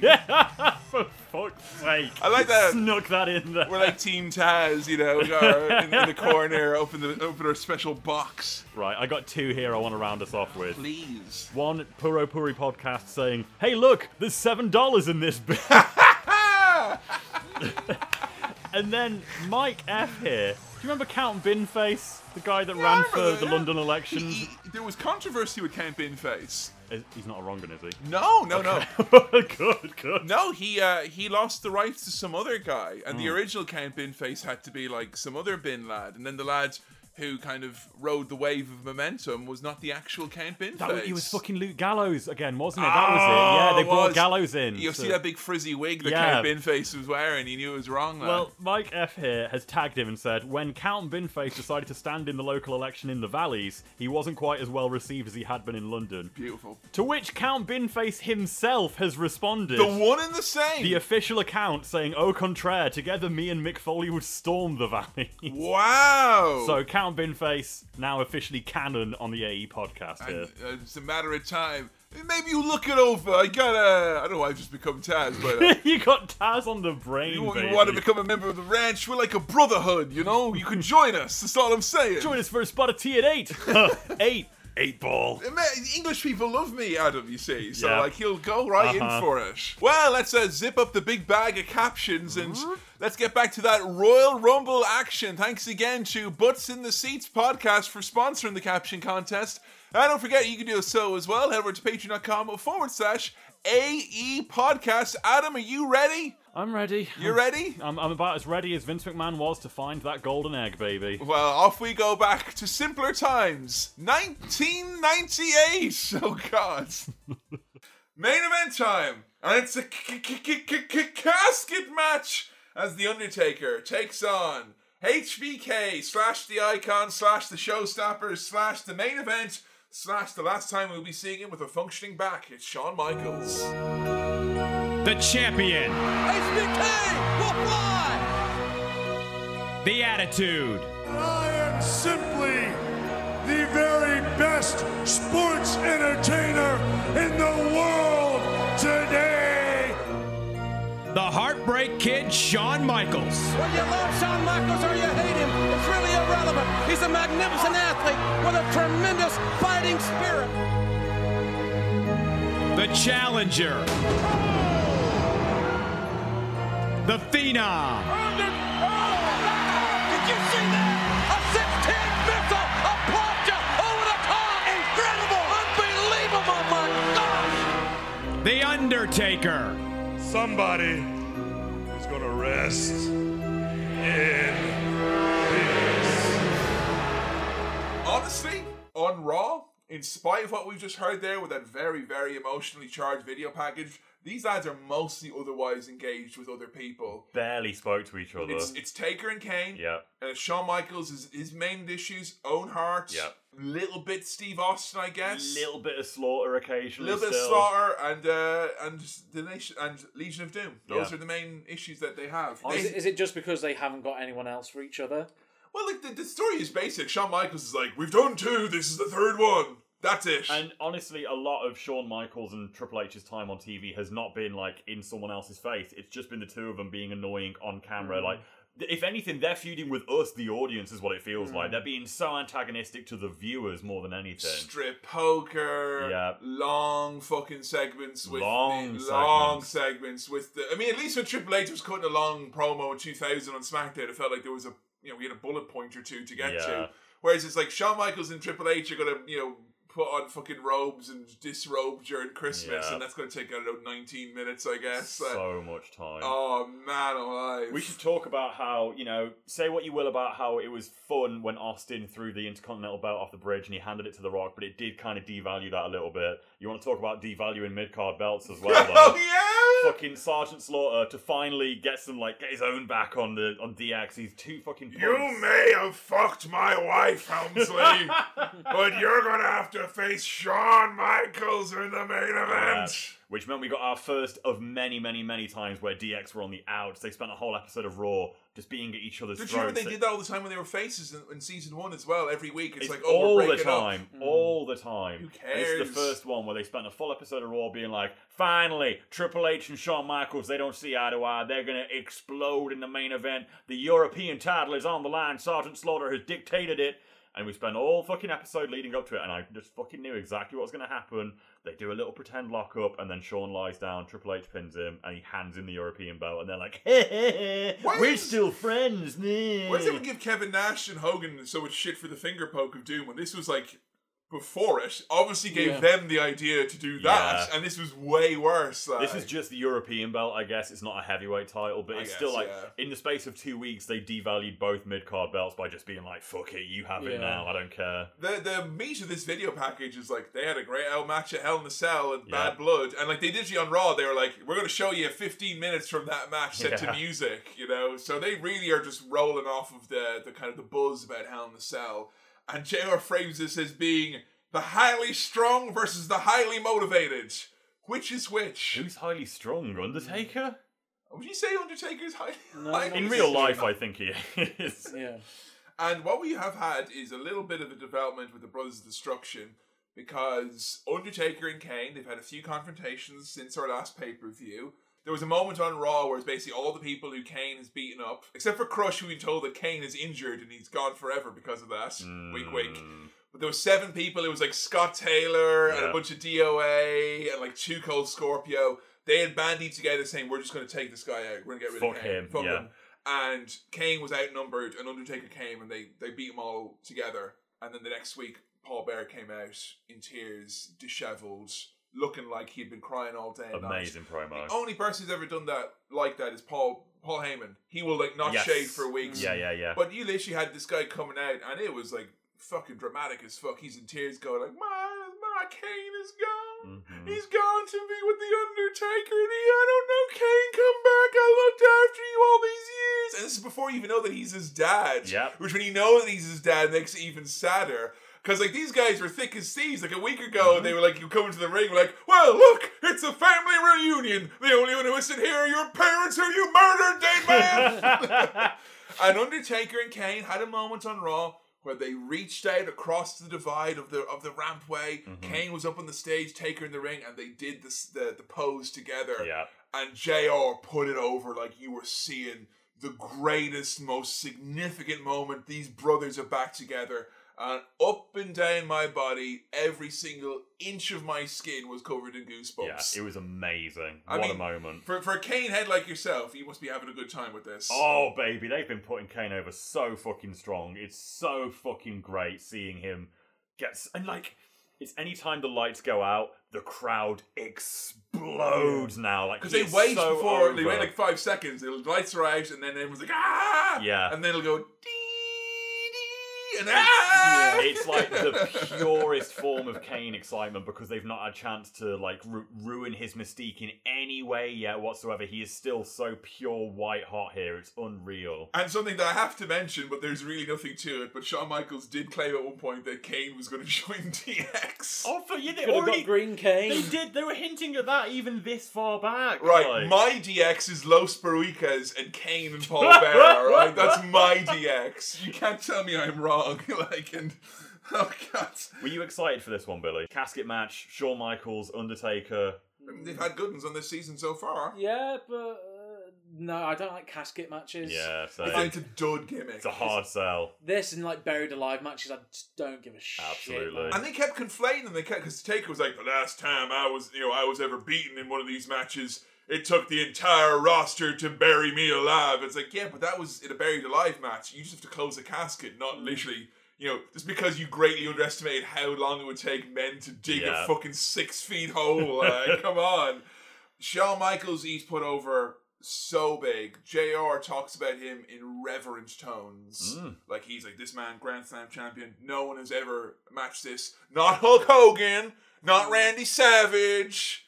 Not Bret Hart. The fact that Michaels has had the European belt means he can say Grand Slam. And they're hitting that home like it's a much, much, much bigger deal. Although Michaels looks scared, and I like that about this. Yeah. He's actually, like, I appreciate at least on pay-per-view, Shawn will put over someone like The Undertaker and show, like, fear of him. Because it's been weeks of him refusing to budge. He's too cool to sell anything. So it's really satisfying to actually see him show a little bit of respect for the dead man. Were you expecting quite as much Mike Tyson chat as we got in this one? Well, I wasn't expecting to see Tyson flipping off Shawn Michaels. Yeah. Because he's a big fucking mark. He's also a big Bret Hart fan, one would assume, as we get evidence from his anger at Shawn Michaels here. There's constant chatter about him on commentary, though. Like, JR and King are they are very distracted here. Tomorrow night on Raw, folks, Mike Tyson will be in the ring. So is it tomorrow then that they announce he'll be the enforcer? That's when you get Austin and him, the shove, the money going up everywhere. Which, again, is misleading, because for weeks they've been like showing like little footage of an interview with Don King, talking heads about Mike Tyson, and they've been saying there's an announcement coming. We've got an announcement, and it involves Mike Tyson, and it involves WrestleMania. You're not gonna believe it. So they want everyone to think Mike Tyson's fucking wrestling at WrestleMania. Here, Billy, fill me in here. Don King's a piece of shit, right? Oh, colossal piece of shit. Yeah. I just know that Tyson thinks he's a piece of shit, but that's not necessarily the greatest standing indictment. No, what is it about? To give me some broad strokes. He's a greasy motherfucker. Yeah. Like, he'd have to be, like. Tyson's previous manager and like his trainings and stuff made like a big point to him and said, like, if you ever decide that you want to leave us, like, you can do that. It's it's your life. But Don wanted control over it. But he said, whatever you do, don't go to Don King. He will steal your money. He will, put you into contracts you don't want to be in. And Don King's like, no, Mike, you're an independent contractor is what it is. So there's the notion of them being like, Mike Tyson's manager, Don King, is negotiating with Vince McMahon. Imagine that shit, like. And like, obviously, like, Tyson's a piece of shit himself. But like, what King would do is, he would say to his like, well, I won't be your manager, but if you ever want me to look over your books, ever look over your contracts, because Mike's he's not very good with numbers, and he basically had a load of his paydays nicked from him. Essentially, he had his paydays nicked, like percentages. Don King basically made it so Tyson was a business, and all of Don King's kids were parts of this business where they did nothing, where they were like CFO of Mike Tyson, and Mike Tyson didn't know. They did it with Ric Flair, but that was because Rick, to get out of his financial troubles, they had to turn him into like a company, so they could all buy a bit, so that but that's ridiculous. Yeah, so all these members of Don King's family were like parts of this business, and Tyson didn't know about it because he wasn't good with numbers, and he was trusting the wrong people. So all we can say is that as disingenuous as Don King is, when he looked as fucking delighted as a dog with two dicks and a big bowl of butcher's waste in front of him when talking about this deal that he's made, he is legitimately happy because he's probably going to see a lot more of this payday than fucking Tyson ever will. I don't think he will be with King much longer after this. Yeah, it's interesting because you would think Don King would want to be involved in wrestling yet, because you could tell from his appearances on Raw he loved being there. He liked being made out to be the big fucking deal and all that jazz. Yeah. So we have Undertaker and Shawn Michaels. I mean, what can you say? These two, like, the restraint that WWE always showed at not having these guys do every fucking main event of every pay-per-view, because these guys, like, more so than Bret and Shawn, more so than, you know, any other tandem around this time, these guys just click. I'm going to say this is Undertaker's greatest opponent. Like, Yeah. I can't think of anyone that has better Brings out the matches. best in him. It's always Shawn Michaels brings out the absolute best in Taker. Because he has the speed level, but also there's the size differential is still there. The Taker seems more like a phenom when he's wrestling Michaels than any of his other opponents. There's a story with these two. There's always in-ring storytelling, which you don't usually get with like Undertaker and Kane or Undertaker and Austin. Which they still have, you know, fucking 15 years later when they come back to this. And we get around 5 or so minutes, maybe a little bit less, but I could not believe that the bump, the one where Shawn Michaels goes over the top and he lands right in the corner of the casket, the one that causes Shawn Michaels to retire. That's the move, is it? That's the move. Yeah. And he wouldn't have noticed during the rest of this match. No. I mean, he there's 1 or 2 moments where he has, you know, that look he has at 14 where he's like, fuck it, you know, he's kind of, when he's pulling up the he's pants. probably got the like, adrenaline though as well, that's so you have to carry him through. But it's right at the start of the match. Yeah.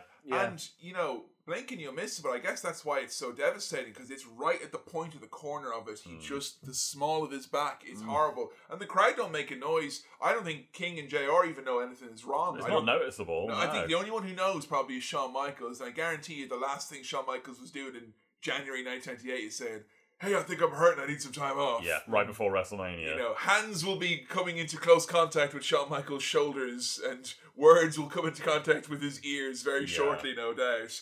But Jesus Christ, I couldn't believe it. This lad, you know, he was unaffected by it felt like. Totally. And that's me saying, oh, Shawn's like, you know, pretending like he did before with injuries. You know, he definitely was very fucked up here. But I think Shawn Michaels' ego and his character was such that he was not letting something like a herniated disc slow him down. Yeah. JR says, casket matches, they don't build character. It's not what it's about. Well, what? Yeah.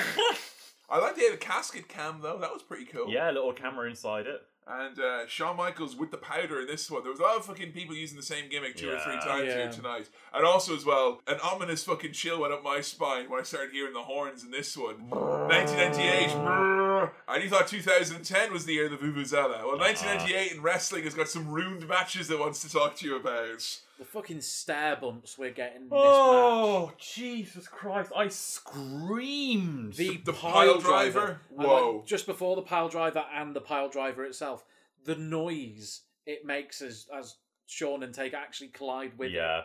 When Undertaker got pile driven onto the stairs, I wrote down here, it sounded like a wet bag of meat being flung against a brick wall. I don't know how that noise was made. So scary.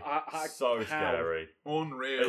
Because if we're doing a pile driver right, that noise was Shawn's arse. Which, no arse is that hard, mate. But so what happened? That's Taker's head. I was going to say, my theory is that Taker's head hit the steel. You can see his head, like the top of his head was peeking out between his legs. Like the height difference between the two of them. Yeah. A pile driver onto stairs from Shawn's just seems too dangerous to do. I would have thought you couldn't pile drive someone a lot taller than you. I would have thought that's always like danger zone. No. Yeah. Like, certainly not onto solid steel stairs. Or... Yeah, it was fucking horrible. Jesus Christ. And this is funny because, you know, we've had more than we ever expected in this season, like anti-WCW chatter on the commentary. One I thought was particularly hilarious because his contract was coming up and you got to put the feelers out there, brother. Right before this pay-per-view, JR was like, you want to go on the Superstar line? Hollywood Hulk Hogan at the Royal Rumble? Fuck off. It's happening. I'll tell you all about it on the fucking... It's happening. As if they think in any way he would come back. Could you imagine that Hogan showing up? God, darkest time. That would have fucking killed the Attitude Era. Michaels is gone, don't worry, here comes Hulk Hogan to save it would have absolutely killed it. But JR, he has some spicy verbiage here. Shawn Michaels, he's beaten the likes of Diesel and Sacco Sid. But I'll tell you, King, The Undertaker is an entirely different level than those two gentlemen. And you know what I mean. I'm saying Diesel sucks. Real subtle, Jim. You big lazy bastard. At this point, HBK seemed entirely fine. Absolutely, yeah. He's in charge of most of this now. I thought the action kind of came to a standstill once they went over to that fucking casket. Oh, the casket is so... They have to pull it open, the referee. It's like opening the cage door. It doesn't have that snap. There's a bit where both of them manage to roll in the casket together and Earl Hebner's just like, What do I do? I'm going to close that there. You just shut it on both men. Yeah, it's time like Earl Hebner's like, I'm closing it, and then like someone's hand comes out, and he's like, not putting pressure on it, but his hand's on it, like, you know? What's okay? It's very, like, the referees could have decided a new world champion. They could have vacated the belt in this one several times they wanted to. The big elbow by Shawn Michaels, and then we get sweet chin music. Taker goes into the casket, and Shawn can't help himself. He has to do some of those triple C's, casket cross chops. Yeah. We all did them in the 90s. I know, little At the kids at the funeral. Suck it, dead grandma. Gets his dick grabbed though. Yeah. I love Taker's comeback, and then he misses the lariat, and he's like, Oh. and he literally rolls like right into the casket because of the Sailing. momentum. I fucking love it. And Michaels just dives in on top of him. Yeah. Like they probably do more with the casket than anyone else. I mean, this is far cry from Undertaker and Mark Henry in a casket. But that shows you that, like, this is the most you can do with a casket, and it's still fucking shit. Like, it's not good. We did get one of my favourite moments of the night here, though, is when Shawn crawls Oh, out. yes! And he's crawling toward the camera and then gets pulled back. Yeah. That's one of my favourite moments of this. That's honestly one of my favourite shots of the entire season. Yeah. It's great. There was a part of me that Great was like, camera work. they did this match so they could get that shot. Which Oh, yeah, I would have probably. thought they'd use in every Undertaker package ever. Like, when he pulled Diesel out from Yeah. the ring. But yeah, it was really, really great. The choke slam that we get from the Undertaker after this when Michaels comes out of the casket. JR, he grabs him, he gets the goozle, right? And then he gets the goozle, and JR goes, the choke slam! And then he picks him up. And he goes, the choke slam! And then he picks him a little bit further, and Shawn man spreads. His legs go out, and he's fucking staying in the air, and JR goes, by God, the choke slam! And then he choke slams him. That was honestly the greatest choke slam I've ever seen in my life. And he followed it up with the janky as hell. It was like he did it on 2K. It's not meant to happen, but it looked cool anyway. Tombstone into the casket. Oh, buddy. They were falling down the stairs. Yeah. Oh, baby. And then we get, oh no, the New Age Outlaws and Los Barricas. Oh, it's DX. Here they come. Yeah, they kind of lost me a little bit here at this point. Bullshit. This was kind of...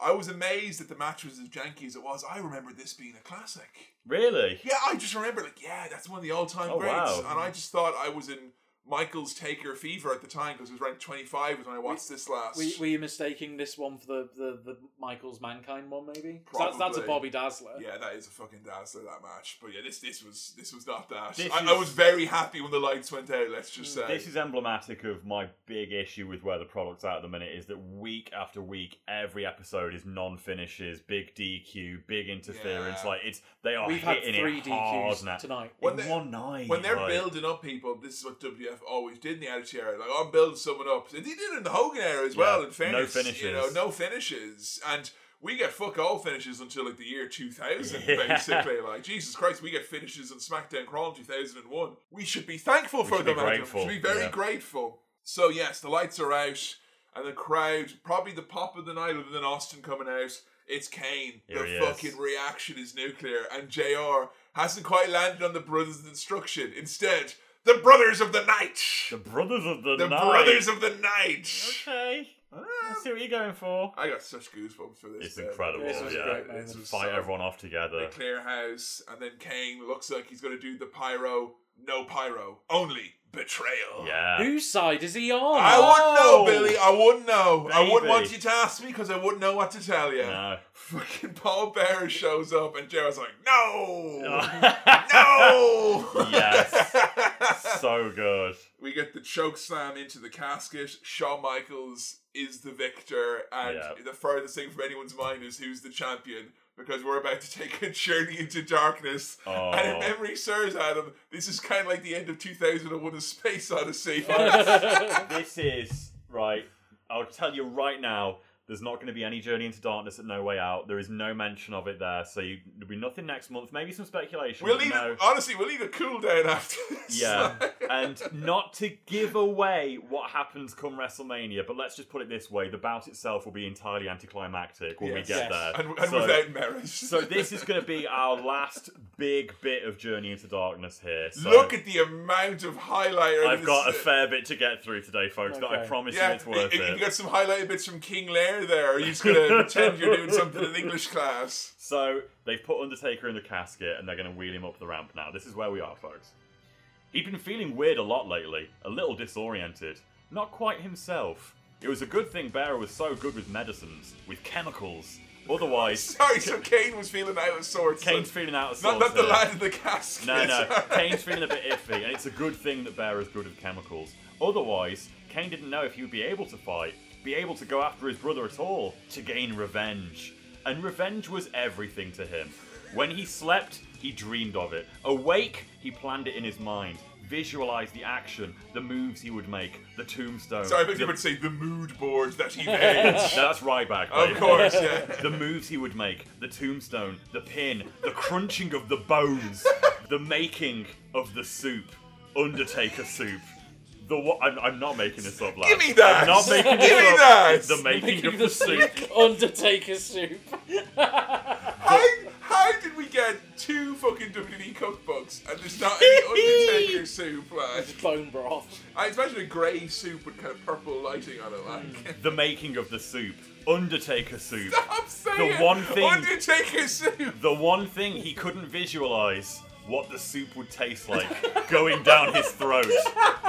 The veins in his forehead throbbed.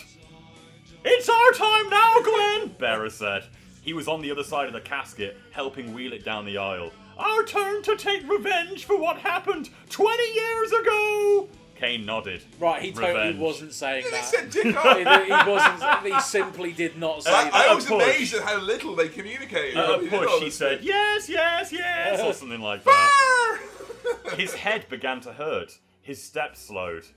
Are you alright, Glenn? Are you okay, honey? Sorry, what is this fucking... You know what this is like, right? You only get like a PS2 game of a Lord of the Rings and they added all this extra shit to pad it out. Yeah. This is it here where it's like there's a whole level of wheeling the casket up. You have to stop every 2 seconds. Do you remember that bit in Spider-Man 2 where the Vulture came back? The game version of the movie will have you believe that he was there. Remember when the Shocker was all over Sam Raimi's Spider-Man? You alright, Glenn? Are you okay, honey?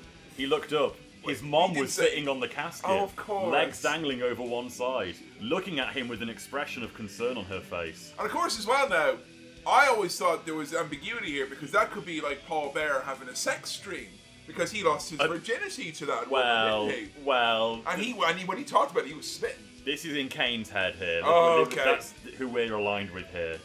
She reached over and put a hand on his forehead. I think you have a fever, honey. You're burning up. He was hallucinating, obviously. His mom was dead. He blinked again and shook his head, but his mom was still there. You know what, Glenn? I don't feel well either now. Maybe I have it too. Maybe it's a family thing. Smoke began rising from the top of her head. Some kind of curse, she Not added. the Kane family curse! And she burst into flame. Startled, Kane made an involuntary noise and jumped backward from the casket. He didn't. No, he most certainly did not. He did not lie. Are we still on the ramp? Yeah, we're still wheeling the It's like casket. WrestleMania 17, like mile-long ramp that we got going here. Are you alright? Bearer asked. Kane nodded, but inside he thought, No, I'm not alright. People who were alright didn't hallucinate this way. It was probably because he wasn't getting enough sleep. It was the chemicals! All those dreams. He would have to ask Bearer to give him something, a pill from his stash. For fuck's And he sake. certainly had a big stash. Of chemicals. We're skipping over a big bit with Margaret Barrow here. We don't need to go So into there's that. more. There's more people appearing. yeah. There's more hallucinations. It's a fucking Kane family reunion. Everyone but Beathard shows up for a run. That's far enough, Bearer said, stepping in front of the casket. Go and get the axe. Right, Kane said, nodding. The axe. The axe with which to make soup. He picked it up and turned back to the casket. Katie Vick stood in front of him, dressed in her cheerleader's uniform. Kane dropped the axe. Ooh. He did drop the axe. He dropped the axe. No, he didn't. He dropped the... Billy! It's in the fucking book, dude! Of course he dropped the axe! You didn't even see Katie Vick, so you don't even know what you're talking about. Pay attention. Yeah. Katie raised her pom-poms and started cheering. Kane, he's our man. If he can't do it, Kane! He blinked and Katie was gone, and Bearer was glaring at him, holding a big red can. More like Paul Glare, am I right? Gasoline. Fucking hell, dude. Can we not... This is our last big bit of Journey into Darkness. Can we not take it seriously, please? He was holding a big red can, gasoline, poised above the casket. Come on! Kane picked up the axe again and started walking. Bear was literally like, come on! For fuck's sake, we've only got 5 minutes left and the pay-per-view's ending. A car came roaring down the aisle towards him. A sports car. And in it, he saw a young man whose face looked awfully familiar. And the man smiled and gave him a big thumbs up and yelled, "Curse? What curse?" And the car flipped over and exploded into flames. That curse, you fucking idiots! "End it here," Bearer said. And it seemed to Kane for a moment as if the fat man stood inside a ring of fire himself. "End it now!" Kane hesitated. "Do it," Bearer said. "Go on, do it!" Kane pictured his brother when the two of them were kids. Pictured them standing together, standing next to each other, as Denton Young and his gang ran away as fast as they could. Get out of here, Denton Young. "Chicken shit cowards," Mark said. "Teach them not to mess with a Callaway." Kane looked into the fire and saw the posters in his room burning, saw the open front door, saw Martha Cemetery and his parents' graves. He brought the axe down once, and then again. The lid began to splinter. In his mind, he heard a scream. He couldn't be sure if it was his own or someone else's. Gasoline splashed on his arm. Bearer pulled him back a safe distance from the casket. "Revenge!" the man said, and lit a match and threw it. Flames burst forth from the casket. It burned. It smelled like chicken.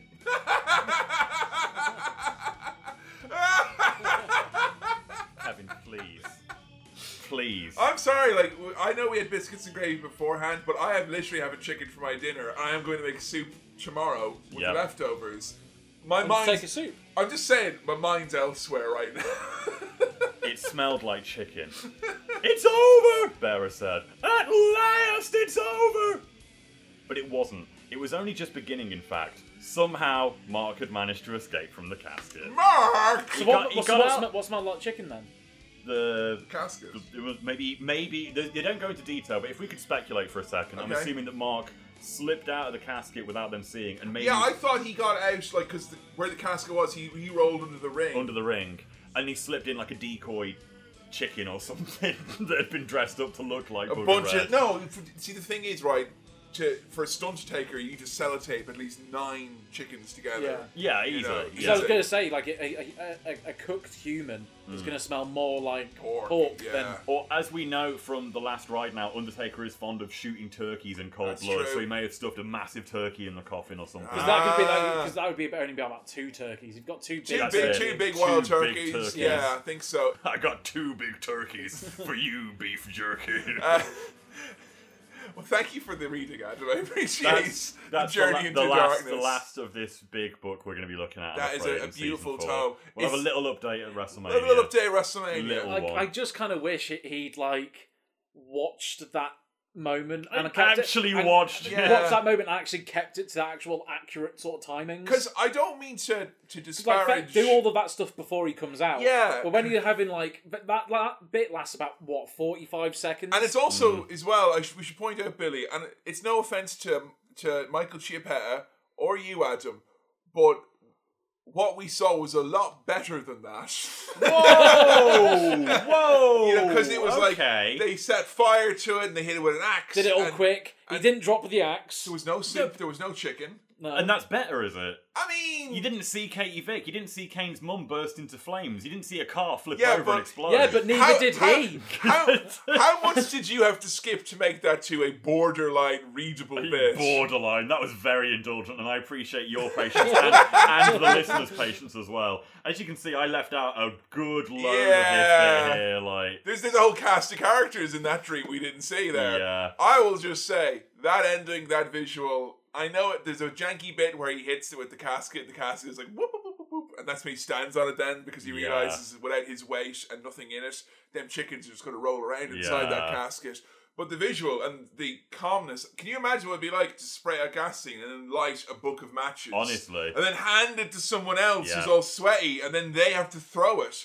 Cool as cucumbers, them two. Yeah. Fucking awesome. I mean, that was honestly, it's the best story in wrestling at the moment in 1998. Absolutely it is. And I will say, I think we said it before, it's the best story WWE has ever done. I think it's possibly better than Austin and McMahon because that was like, that story was bigger than wrestling. This ain't bigger than wrestling. This is very much a story you can only tell in wrestling.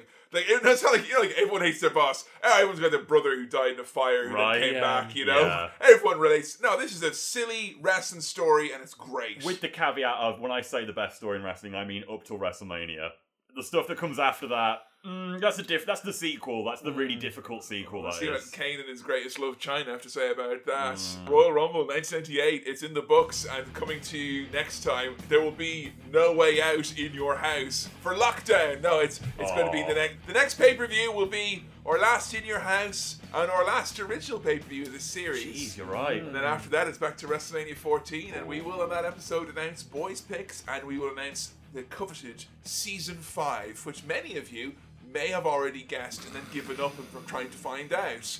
Any closing thoughts on Royal Rumble 98? I thought, in spite of the bullshit, and you pointed out to me, Bill, how many DQs there were there, and I felt like it went way over my head. I really enjoyed this. I enjoyed all the TV going into it for the most part, and then I found myself just like, yeah, there's a kind of a good spirit about this wrestling show, because it feels like they're turning the tide against a company that probably deserves to have the fire lit under them. That's WCW, who are kind of coasting a little bit coming into 1998.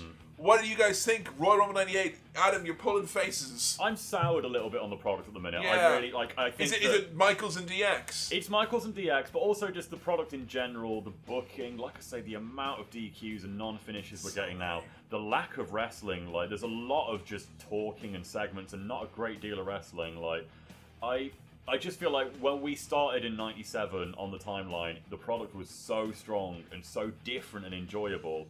And now it's turning into the 98 product. So stuff that you recognise and it's coming out. Stuff that I recognise, and I remember vividly that I didn't like 98 and I didn't like most of 99. It took a while for me to get into the Attitude Era when we did it the first time round. 99's fucking heinous sometimes. So I'm seeing the writing on the wall for like, oh, okay, things are going well for them and the company's turning into this, and what it's turning into I actually don't like as much as what it was beforehand. Where you were. How about you, Billy? How'd you get on with this pay-per-view? I enjoyed it. It wasn't the best we've had this season, but was not the worst. So it was, it was solid, I would say.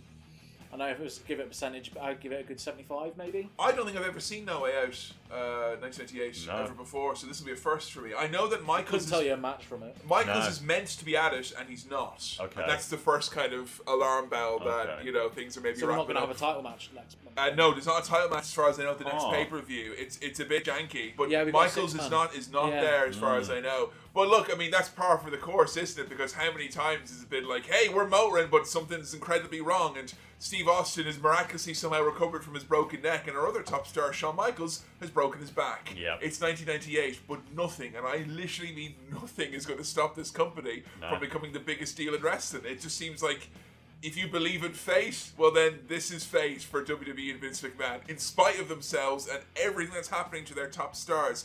Brett's gone, Shawn's gone. Austin should be gone. Yeah. Why aren't you gone? Your neck is broken. Baffling, but it's 1998 and it is lightning in a bottle. There was never anything like this in wrestling, and if anything, this has confirmed what we suspected this season so far. Last thing I want to ask you, match of the night MVP, Adam, how did you get on with this one? Match of the night, I literally can't believe I'm going to say this, but looking at the entire lineup, in terms of like pure, that was a good match. Yeah. I'm going to say New Age Outlaws versus the Legion of Doom. Same, genuinely, honestly, yeah. Couldn't believe it. Couldn't believe that they put on such a genuinely like... Billy, the look of his, I'd say he'd break every piece of furniture in his locker room, but like, this is... Same, Are yeah. you kidding me? Wow. It was a great tag match. Best tag match I've seen from either team, I think. I think you said that earlier, Billy, and I'd be inclined to agree. Like, I think it was a great fucking match. Honestly, it was good really story, something. Good back and forth. And to stand out on a night that has Royal Rumble and a casket match. And, I would say special shout out for Goldust and Vader. I great match as well. Great Absolutely. All right, well, we're all in agreement on the match of the night. Who's an MVP for you then, Adam? For me, it's The Rock. He did a fabulous job with Ken Shamrock. He did a fabulous job on the mic during his he had like 2 or 3 speaking segments tonight. And all 3 of them, he did a great job. And then in the Royal Rumble, I don't think we actually really went out of our way to mention this. He came in at number 4. He was in it the whole time. He was in it for like a good 40, 50 years, minutes. Yeah. Like, it was a long, long stretch for The Rock, and he didn't ever take a powder. He never really went to sleep. Like, he got a gas tank on him that time. Absolutely, yeah. And it's just like, this is just the beginning for him. So I was fucking really impressed to see him doing so good tonight. Billy, your MVP for tonight. I can't believe I'm saying this. It's a New Age Outlaws. Whoa! Yeah. We do things a little differently in the ranch, you see. For the first time ever, I got it. Right, okay. Yeah. But they should never have been... Which is something I never got when they were face. But it probably, if anything, is going to make you hate them more once they turn faces. Yeah. Again. But the Road Dogg did something. Yeah. You know... The Road Dogg. The Road Dogg did something. Like, which he never fucking did in season 1. Yeah, it's true. He was nasty, he was sneaky. He was wrestling. He was wrestling, he was getting involved. You know, Billy Gunn's always been like, you know, just a good hand. Solid. Yeah. And like, they were the people who surprised me the most tonight. Yeah. Wow. They did well tonight. And it just annoys me more that they just fucking rested on their laurels for the rest of the Attitude Era. Yeah. T-shirts, baby. Yeah. But yeah, New Age Outlaws MVP. I'm struggling to pick an MVP. I do feel like I do want to make a special mention to Shawn Michaels, just for the fact that even though I've seen that match before, my memory of it was that spot happened later in the match and then they kind of wrapped it up. It was probably the worst Michaels-Undertaker match I'd seen in many respects, but the fact that Shawn Michaels was able to give out a performance that was both like very gracious to the Undertaker and also made him look like $1 million as well. I don't think it's that Shawn Michaels has matured or turned a corner or anything like that. It's just a combination of the fact that him and Undertaker are probably the best dance partners you could ever get in WWE in 1998.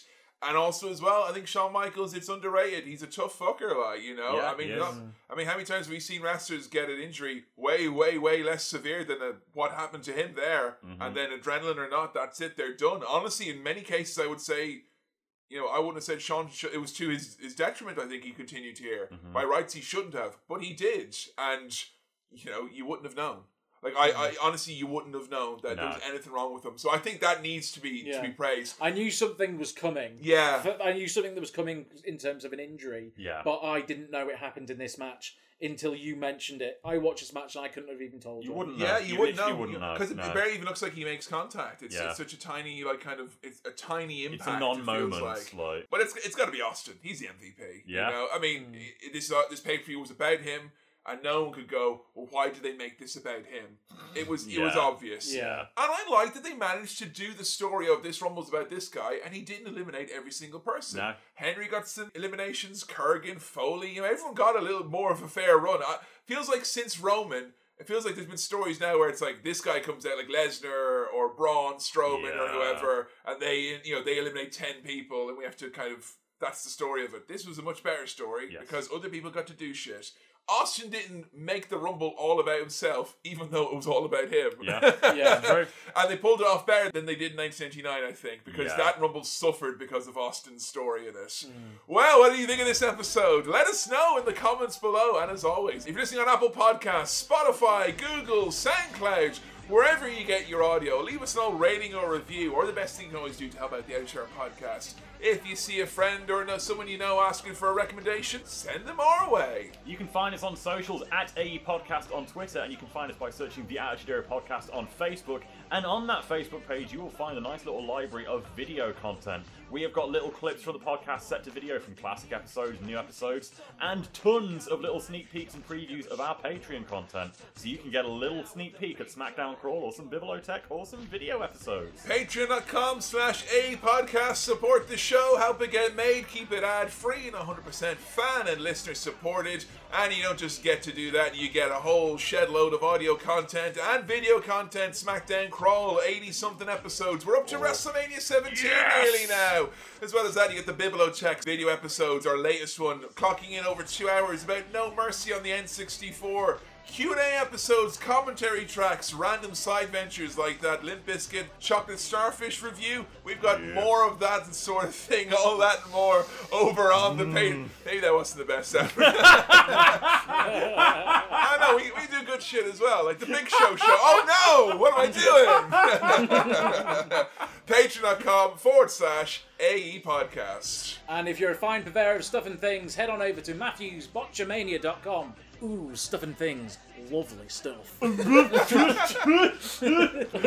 next time, well, there'll be no way out in your house. It's a goodbye from me, Kevin. Me, Adam. And me, Billy. And we'll see you next time on the Attitude Era podcast.